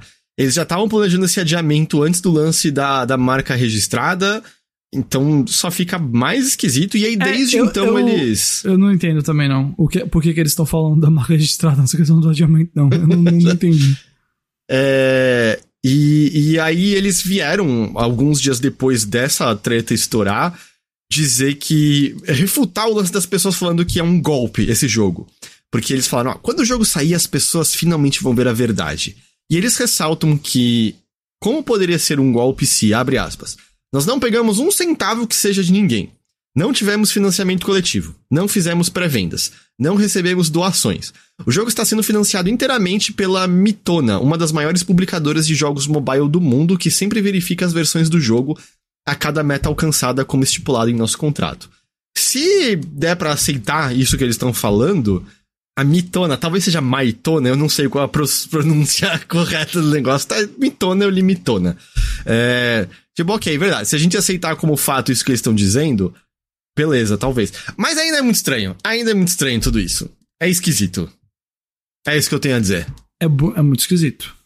Eu não sei nem o que comentar, assim, mas é bizarro, assim. Várias coisas bizarras e parece que eles estão atirando no próprio pé sem necessidade, sabe? Estão cavando um buraco ainda mais fundo pra onde eles estão. Eu não sei se eu tenho mais alguma coisa a dizer fora é esquisito essa Eu também não sei, história. não. Eu acho que é isso aí. Eu ia fazer uma piada, mas eu esqueci. Lembrei. Faz a piada. Eu lembrei. Você sabia que o Kojima... Bom, vamos lá, peraí. Hora da piada. Você sabia que o Kojima... Não, mas não é uma piada assim, tipo... Setup e punchline. Eu vou contar uma coisa engraçada pra você. Você sabia que o Kojima está agora elegível para um Emmy de melhor ator? Porque ele aparece na série do Refn, nova? Ele aparece na série do Refn, cara. No último episódio, ele pode ser indicado ao Emmy de melhor ator convidado, né? Nem coadjuvante, é convidado. Olha, eu queria que a gente começasse a campanha, porque seria a coisa mais hilária do mundo. Eu vou te dizer o que eu mais quero. Eu quero o jogo que o Kojima faz depois do tamanho que o ego dele alcançaria ao ganhar esse prêmio. Eu queria ver o que surgiria a partir disso. Você viu essa série? Não, eu fiquei meio assim, porque a outra série... Eu acho que a única coisa do Refn que eu gostei... É difícil. Eu não gostei. E o único filme dele que eu gostei é o Drive. Também. Os outros filmes eu achei fraquíssimo. Mas vale a pena ver essa série, porque... Essa série é aquelas paradas que acontecem quando o cara tá completamente desenfreado. Completamente. Não existe, vamos dizer assim, nenhum limite imposto ao Refn. E quando você vê... todo mundo que tá escutando e vendo a gente, eu recomendo. Eu tenho na Netflix a série chama Copenhagen Cowboy. A série não é ótima. Eu achei boa, mas não é ótima. O primeiro episódio é quase intragável, mas depois melhora bastante.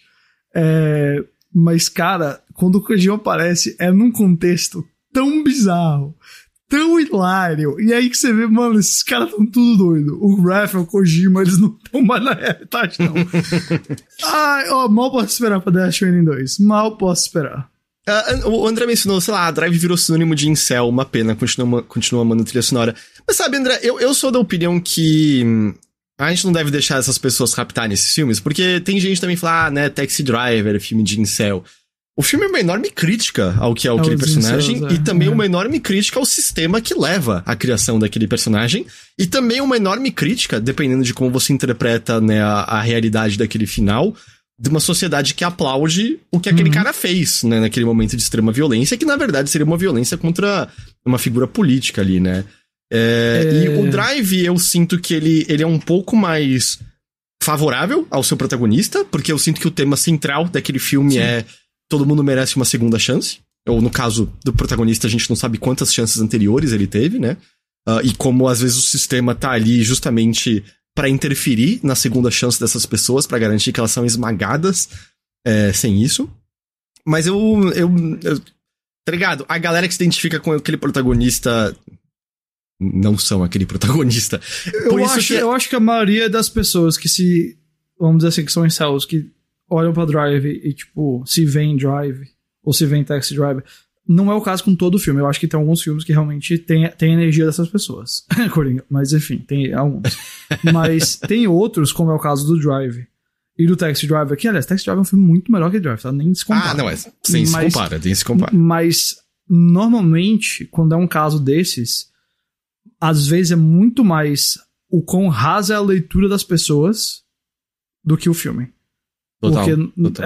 Nesses dois casos eu diria isso. Tem, como eu falei, tem outros casos, como um certo filme da DC sobre um vilão lá, mas que aí eu acho que a energia é muito parecida com das pessoas online. Mas eu acho que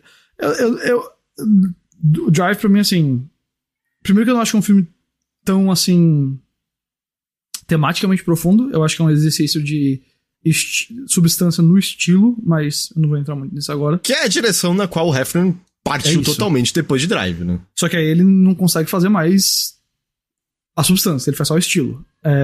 Exato, aí, ele abraçou o estilo, 100%. E aí essa série, Copenhagen Cowboy, você vê que ele tá ao mesmo tempo querendo virar um desses caras que agora comenta sobre si mesmo e faz um negócio que é tipo...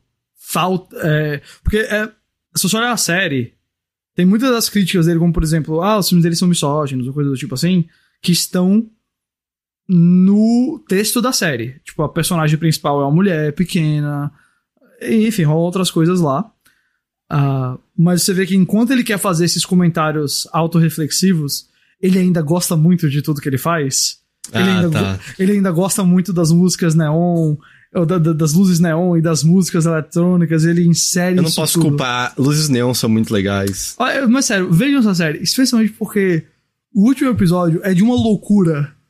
Que ele não vai ser spoiler dizer que ele termina deixando 1 trilhão de pontas abertas pra um negócio que provavelmente não tem a menor chance de ser renovado pela Netflix.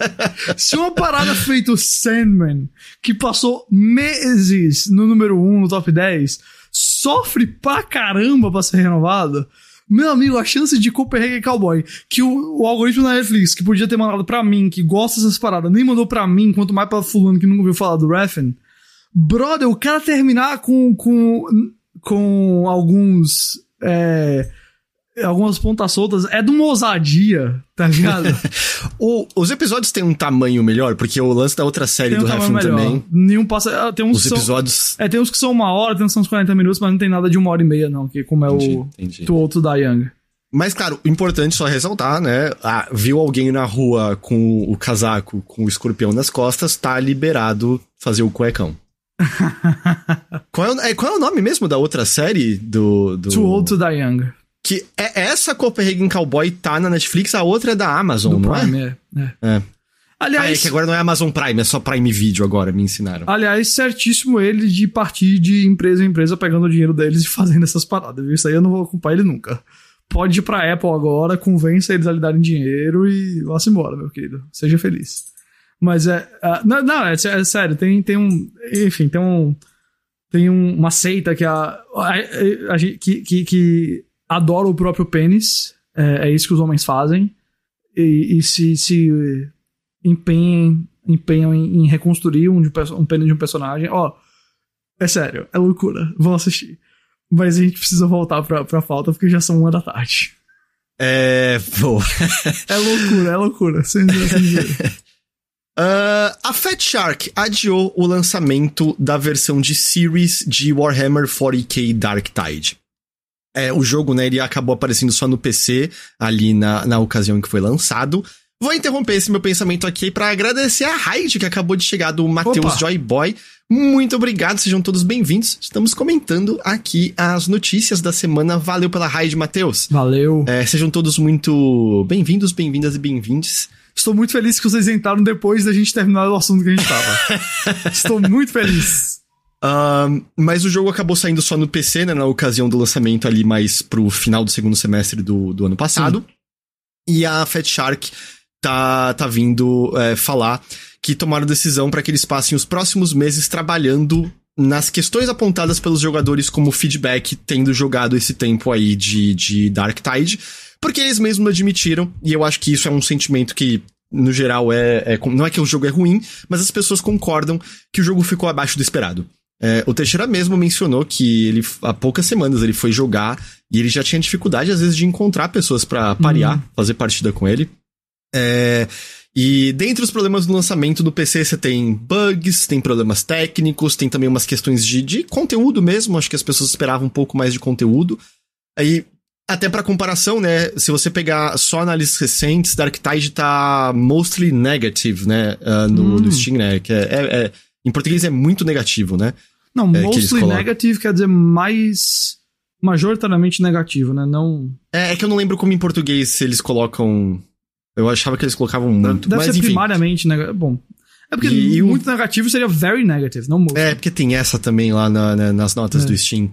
Porque, em comparação, o Vermintide 2 tá muito positivo, que é um jogo do mesmo estúdio, mais ou menos do mesmo estilo, né? Com a diferença que um é no universo de Warhammer passado e um é no universo de Warhammer 40k. Em mensagem compartilhada em redes sociais, além deles falarem disso, né, do jogo ter ficado abaixo de expectativas, eles disseram, abre aspas, nos próximos meses, nosso foco tá inteiramente em abordar questões apontadas pelo feedback que muitos de vocês deram. Em especial, nós vamos nos focar em entregar um sistema de crafting mais completo, um loop de progressão mais recompensador e continuar a trabalhar em otimizações de estabilidade e performance. Então, no Series, não só a versão em si foi adiada, mas também o conteúdo sazonal que a versão de PC iria receber também foi adiado. E o lançamento de itens cosméticos Premium também foi adiado. Então, é a decisão correta, certo? Se eles têm os recursos pra bancar isso, e eu não duvido que a Fat Shark consiga reverter esse cenário e fazer o jogo ficar legal. Sim. Eles conseguiram fazer coisas muito boas no passado. Ih, peraí. A Nina acabou de me lembrar que enviaram um comunicado que a luz vai ser cortada aqui em casa hoje. Eu quero saber que horas vai ser. Eu espero que não seja em breve. Talvez eu não tenha live de Sexta Show hoje, mas eu quero conseguir encerrar o Notícias direitinho. Eu acho que é bom a gente correr, então. Não. É só... Eu vou ficar a partir das 11 da noite sem luz. Tá tranquilo.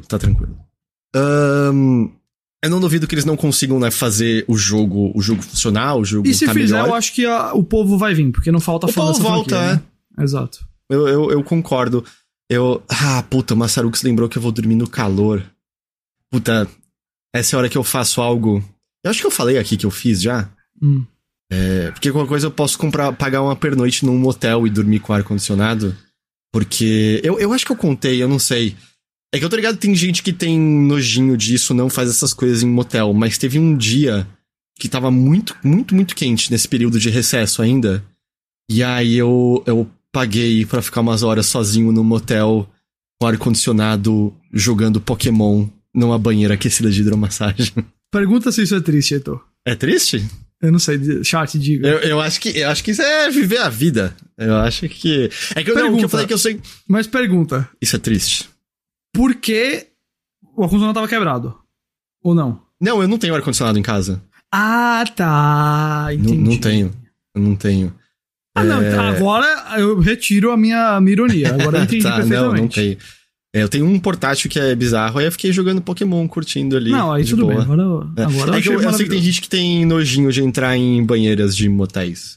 Eu não sou uma dessas pessoas. Eu não sou mal fã, mas assim, cada um. Mas é porque eu não tava entendendo porque tava tipo, não, eu tava quente e eu tava no recesso, aí eu fui pro ar-condicionado. Eu não sei porque você não ligou o ar-condicionado, mas agora... Não, porque... Não é. Bom, mas voltando pra Fat Shark, eu acho que também é essa decisão correta, sabe? Foca no que tá, na versão que tá lançada, faz ela funcionar, porque até aí, tipo, se eles lançarem no Series exatamente como tá agora, provavelmente vai estar ruim e as pessoas vão desgostar também. Então não faz muito sentido insistir nisso agora, né? Uhum. Então é isso, o comentário da Fat Shark sobre Warhammer 40k Dark Tide. Pô, agora a gente vai entrar, Ghost, em 2 anúncios que eu tô animadaço. Manda bala. Animadaço. Qual é o primeiro? O primeiro é o Shadow Gambit The Cursed Crew, novo jogo da Mimimi, o estúdio focado em jogos de furtividade e estratégia, responsáveis pelo jogo que eu nunca lembro lá, o Blades of the Shogun.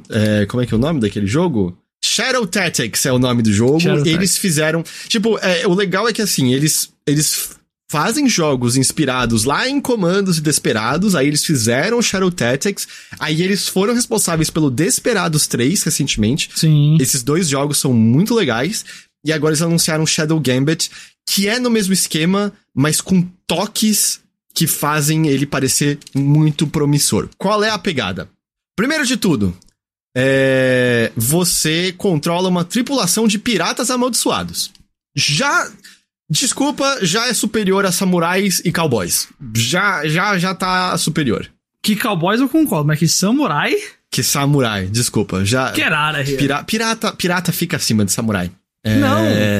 Samurai é literalmente o topo da cadeia. Não, tipo samurai, viking, pirata... Nossa, cowboy. Não, viking nem entra na lista. Viking é um saco. Não, como viking não é um entra? saco. Não, nossa, não. Como que não entra? Não, viking é um saco. Ninja entra. Entra, mas tá batido. Ninja tá precisando de um refresco maior, assim. Sem condições. Pirata que estica. O Bruno perguntou. Pirata que estica, você aprova? Eu aprovo Pirata que estica. Eu nunca li nada de One Piece, mas eu aprovo. Mas o que é? Você é uma tripulação de piratas amaldiçoados, tem, sabe... Tecnicamente, coisa... Viking é pirata, um bom ponto. Ok, isso é verdade. sabe, você tem personagens que são esqueletos, personagens com coisas fantasmagóricas saindo deles e tudo mais. Eles têm poderes mágicos. Mas qual que tá sendo a grande mudança? Porque estruturalmente, tanto Shadow Blades quanto Desperados não fogem tanto do que já tinha sido essencialmente introduzido ali no Commandos e mantido em Desperados ali naquela época. Ele meio dá uma refinada em algumas ideias, te dá algumas coisinhas a mais, mas não tava fugindo muito daquela estrutura. É meio fase por fase, o jogo determina quais personagens estão naquela fase, então assim, como cada personagem tem habilidades específicas, você tem... É quase um quebra-cabeça, sabe? Como é que eu passo esses desafios com essas habilidades específicas que eu tenho? Nesse daqui, isso tá mudando. Ok. Segundo o que eles falam, você vai poder escolher as fases que você vai poder revisitar ilhas já descobertas, e você vai poder escolher os membros da tripulação que vão participar daquela missão. Eles até batem na tecla de, olha, a ideia que a gente quer é que você encontre soluções suas pros desafios que a gente tá colocando. Não é um jogo de você descobrir qual é a solução que a gente pensou pra aquele desafio. Porque só isso de você poder pegar personagens diferentes com poderes diferentes já muda completamente, entende? Porque antes isso era fixo. Certo. Não era você não tinha essa liberdade. A outra coisa, e eu também acho isso notável, Desperados 3, pra você ter noção, era um jogo que o tempo todo na tela te mostrava tempo que faz desde o último quick save que você fez. Porque é um jogo no qual você constantemente tá fazendo salvamento rápido, porque você vai testar, tipo, dá tempo de eu correr até ali sem ser visto? Não, fui visto, tocou alarme, todo mundo me viu. Não, volta, deixa eu tentar de novo. Você coordenou ali entre os personagens o ataque, mas você não pensou bem, ou tinha uma pessoa que tava te vendo que você não percebeu, puta, volta no save. Salvar era uma coisa que fazia parte do negócio. O que eles estão fazendo agora é que você tem no jogo em si um poder de rebobinar o tempo. Então, na própria mecânica, esse lance de experimento tá melhor integrado. Isso aí é legal. Não só isso, também dá pra você pausar totalmente o jogo e você meio que, encadear diferentes movimentos do seu personagem, testar se esses movimentos vão dar certo. Parece que tudo isso tá integrado mais às mecânicas em si.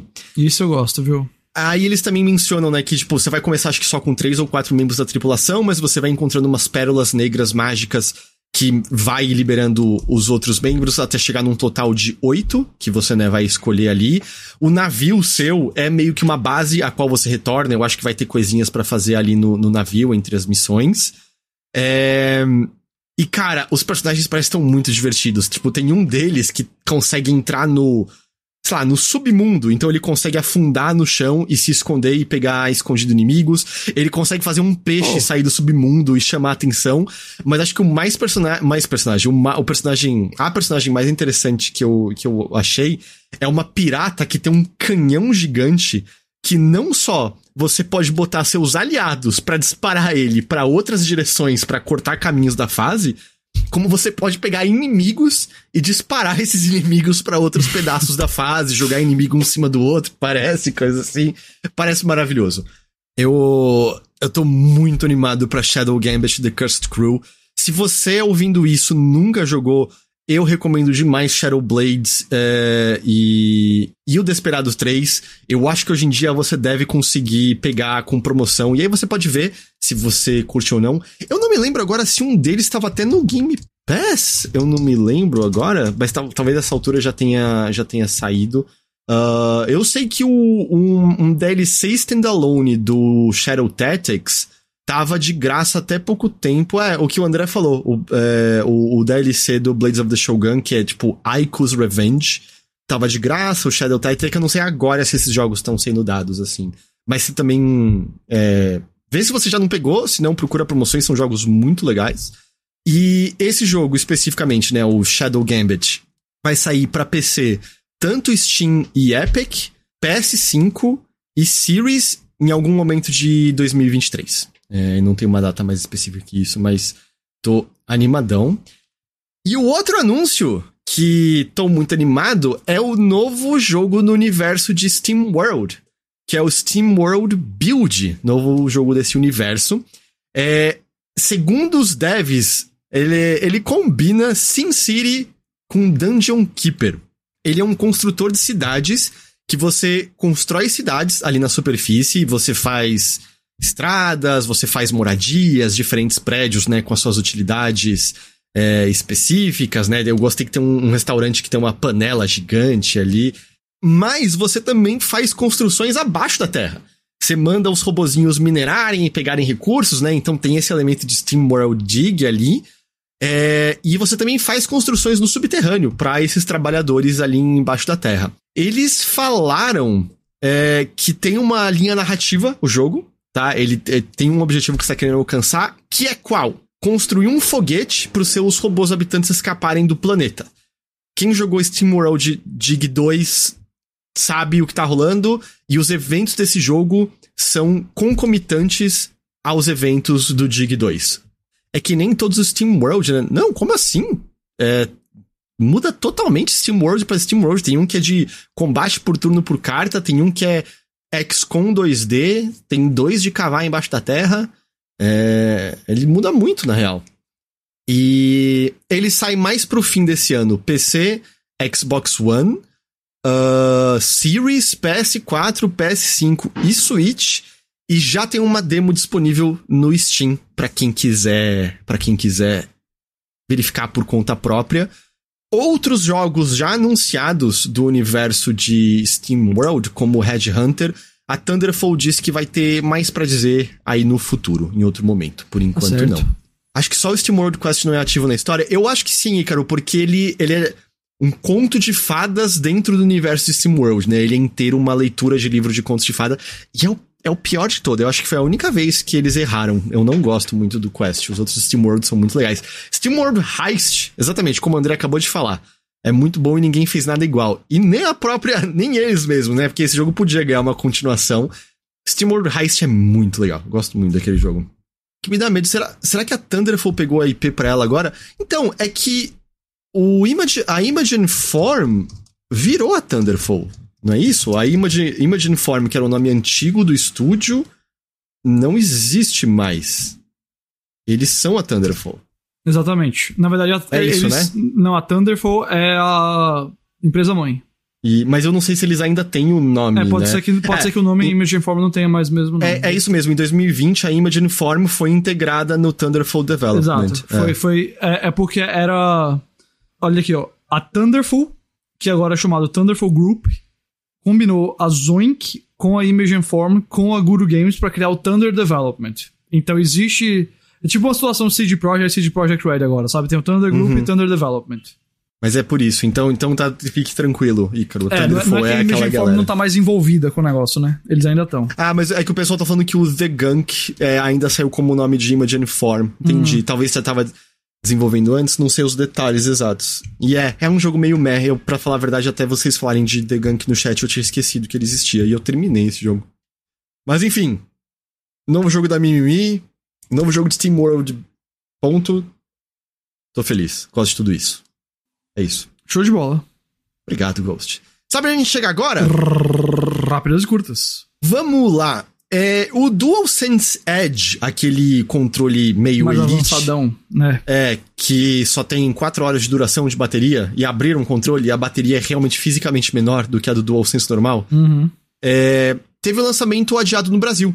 A data inicial era 26 de janeiro, ontem, em relação ao dia dessa gravação, mas segundo o comunicado oficial, a empresa teve desafios logísticos inesperados e não tem uma nova data pro controle aparecer pra gente por aqui ainda. A gente sabe o preço dele no Brasil? Deixa eu ver se a gente... Deve ser um negócio absurdo, assim, viu? Deve ser R$1.000. R$1.500.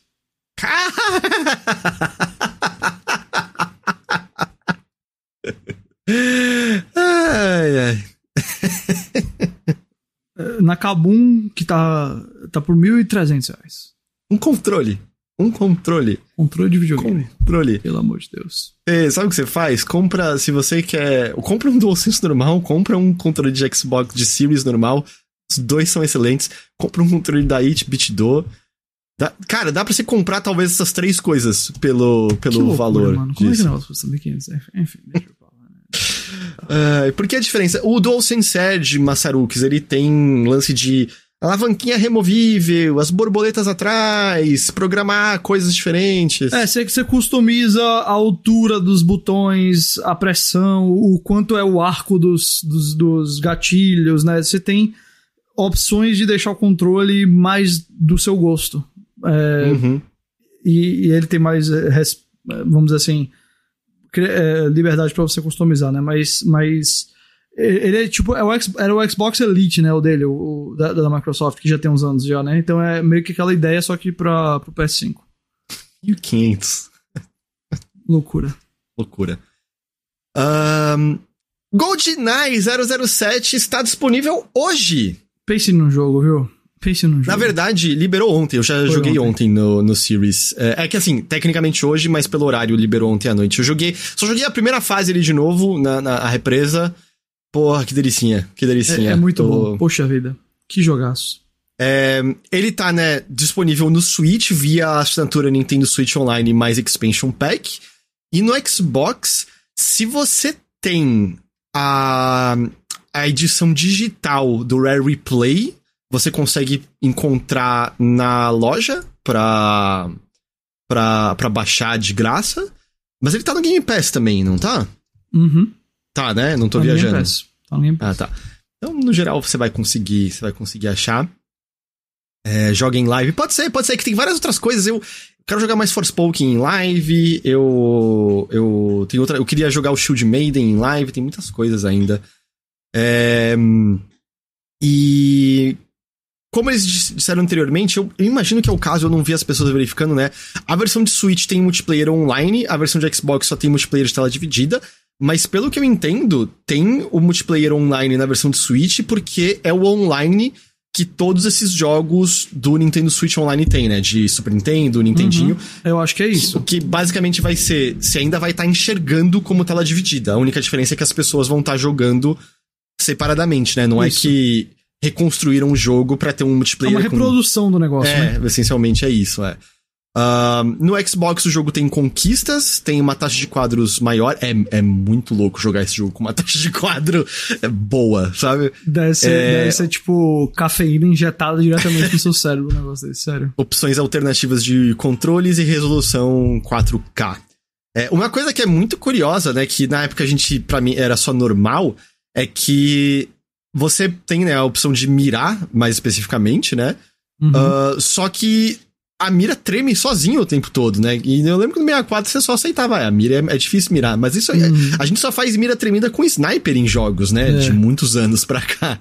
Então é engraçado, mas O André Renan tá falando, lembra do Nintendo 64 tinha a opção de usar 2 controles pra ter 2 analógicos? Sim, mas era muito ruim jogar desse jeito, era melhor jogar eu improvisava sem isso. Com analógico mesmo.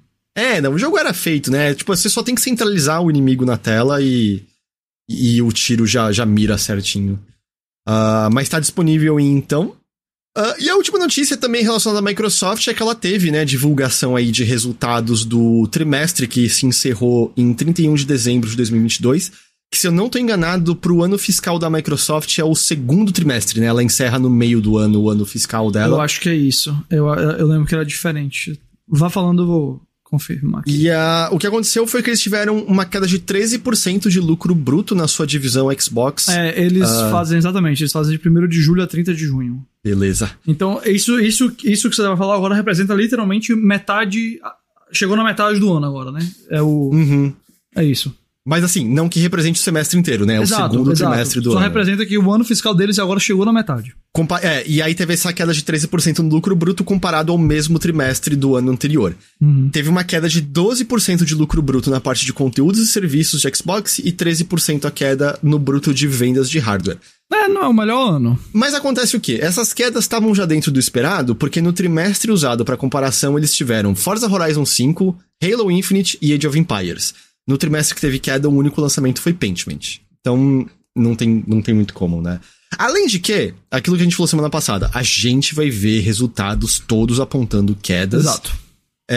Porque está rolando uma queda agora que a gente tá numa situação diferente de pandemia. Sim. Não aceitem a história de que até por isso que a gente tem que fazer essas demissões. Porque pelo menos no mundo dos games, né, na indústria dos videogames, as coisas permaneceram ainda maiores do que pré-pandemia. Sim. É que a gente não tá mais... 2021 não vão ser realcançados nem tão cedo. Mas não vamos alcançar o pico, né? Exato. Mas não significa que tá havendo uma queda desenfreada do negócio. É uma coisa natural que aconteça. Só que essas empresas não contextualizam as coisas assim. Elas só olham para o valor e o quanto tá positivo ou quanto tá negativo, né? Então, acaba criando essa narrativa, mas não é verdade. E a real é, claro que qualquer coisa de Xbox do ano passado vai ter uma comparação ruim, porque eles essencialmente não tiveram jogos praticamente, né, lançados. Então o negócio fica complicado. Mas, apesar disso, a Microsoft disse que essas quedas foram compensadas em parte pelo crescimento do Game Pass. Eles disseram que o número de assinantes alcançou novos patamares, mas infelizmente eles não divulgaram o número de assinantes. O último dado que a gente tem ainda é de janeiro de 2022, quando tinha chegado em 25 milhões de assinantes.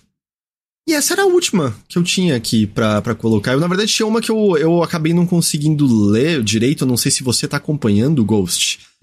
É a questão do Warzone 2.0, que tá tendo uma debandada de jogadores nele. Eu tô ligado, mas eu também não estudei a fundo, não. A situação não posso... O que eu vi por cima é que o número de jogadores caiu bastante, porque as pessoas não estão felizes com mudanças, e a real é que agora eles estão implementando mudanças que vão fazer com que o 2.0, em muitos aspectos, seja mais parecido com o Warzone original. Se eu não me engano, a Gulag agora é 2x2 e eles estão mudando isso acho que pra voltar pra 1x1 e mudando a arquitetura da Gulag mesmo em si. Eu acho que eles estão mudando também o dano causado por NPCs, enfim, tem várias coisas, mas eu admito que como eu não tava acompanhando de perto, fiquei um pouco espantado, porque quem eu conheço que tava jogando, eu só ouvia elogios e eu não tava ciente de que havia tido uma queda de jogadores expressiva recentemente. Eu cheguei a ver, mas eu confesso que eu não olhei direito ainda, não. Eu vou dar até uma olhada amanhã.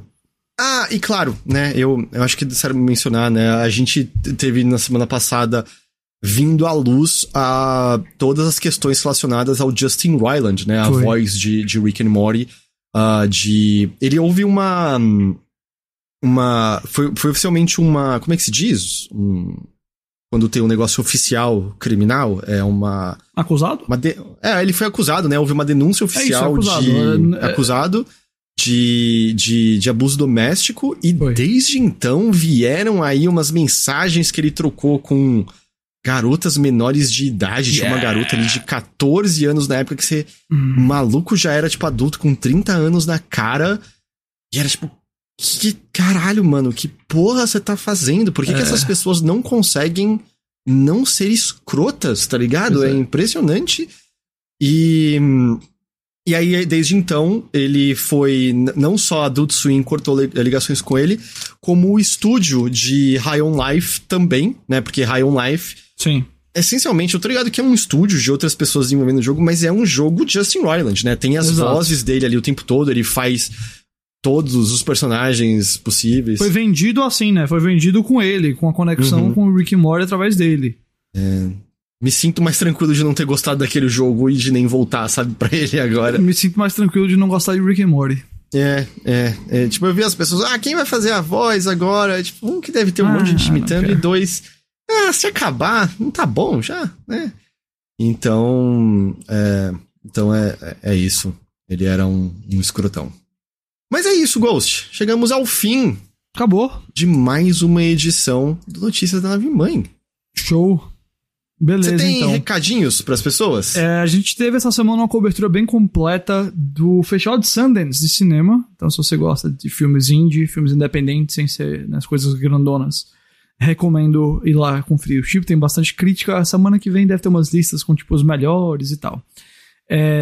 E teve todo o destrinchamento dos indicados ao Oscar no nosso podcast, o Chipado, no site, com lista, com um artigo explicando a grande história da indicação de uma moça chamada Andrea Riseborough, que tá botando a academia de cabeça pra baixo.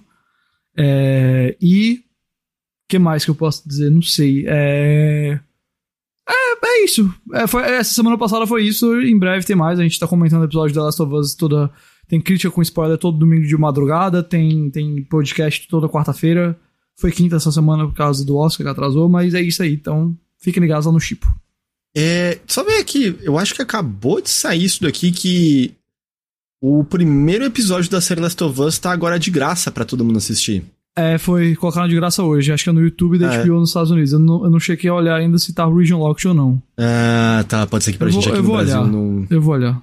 Mais uma pergunta. Se os criadores estão botando o primeiro episódio, mesmo se for trancado aqui no Brasil, não torna... É trancado no Brasil. Não torna moralmente ok você piratear se tá de graça?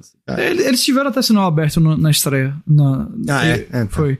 E provavelmente o HBO Max ele disponibiliza o primeiro e segundo episódio de um monte de série de graça. Não tá no Brasil ainda essa do Last of Us, mas vai entrar, pode ter certeza. Eles botam de todas. Entendi. Eu tenho assistido no dia seguinte ao que a série sai, eu não tive nenhum problema da HBO não aguentando, porque eu acho que no primeiro dia teve umas quedas, né, pra algumas pessoas. No primeiro dia teve um pouquinho, mas também acontece, no primeiro de Euphoria teve, no primeiro de Casa do Dragão teve, então assim... mas definitivamente não é como era com o saudoso HBO Go. Ali era uma bagunça. Pergunta do André aqui, Ghost, também muito pertinente pra você. Agora que saiu Persona 3 e 4 pra um monte das plataformas, tem planos de jogar algum de novo? Eu adoraria jogar de novo, são dois dos meus, 10 jogos favoritos. O 4 é o meu jogo favorito de todos os tempos. Cara, é muito difícil encontrar esse tempo hoje, sabe? E eu confesso que se eu fosse jogar de novo, eu não ia pegar outra versão. Eu só desempoeirava o meu Vita e jogava de novo nele mesmo, porque já tem ali, sabe, portátilzinho pequenininho. E eu acho que fica muito legal a tela do Vita pro Persona. Mas se vocês nunca jogaram, eu deixo as maiores recomendações possíveis. Eu acredito que Persona 4 é uma obra-prima. Eu acho que o Persona 3 tem um gameplay... Persona 3 também. Também, tem um gameplay um pouquinho mais rudimentar, mas tem uma história ainda melhor que a do 4. E eu acho que são duas das melhores trilhas sonoras já feitas, duas das melhores direções de artes já feitas na história dos jogos, dois dos elencos de personagens mais carismáticos e sistemas de batalha sensacionais, né? Eu acredito que muitos jogaram Persona 5 porque saiu em plataformas mais populares e a franquia alcançou um novo nível de popularidade ali na época, mas se você nunca jogou o 3 ou 4, vale muito a pena voltar a jogar, viu? São muito bons. Eu acho que o único choque, né, se você só jogou o 5 e vai voltar pra eles são menos amigáveis em alguns aspectos, né? Em termos de te avisar sobre um social link disponível, mesmo... Te avisar sobre uma consequência que pode mudar o final do jogo. O mesmo 3, eu na verdade, eu terminei o 3 no PS2, eu nunca joguei a versão que tá disponível ali, que é de PSP, mas o 3... Essa eu também nunca joguei, eu só joguei a do PS2. O 3 tinha ocasiões em que era... Você entrou numa luta, o inimigo soltou um ataque contra que você era fraco e matou seu protagonista e acabou a luta em um turno e você tem que refazer uns andares do Tartarus, tá ligado? Tinha umas coisas assim às vezes. O Tartarus é a parte mais frustrante, né? Que é a torre meio que a torre do 3. Eu vou dizer assim, e a versão do 3 vale dizer, o Portable ele tem um gameplay meio quase visual novel, né? Que você tá... você não anda pela cidade, é só um ponteiro, né? Numas coisas. Mas, eu vou dizer, especialmente o 3...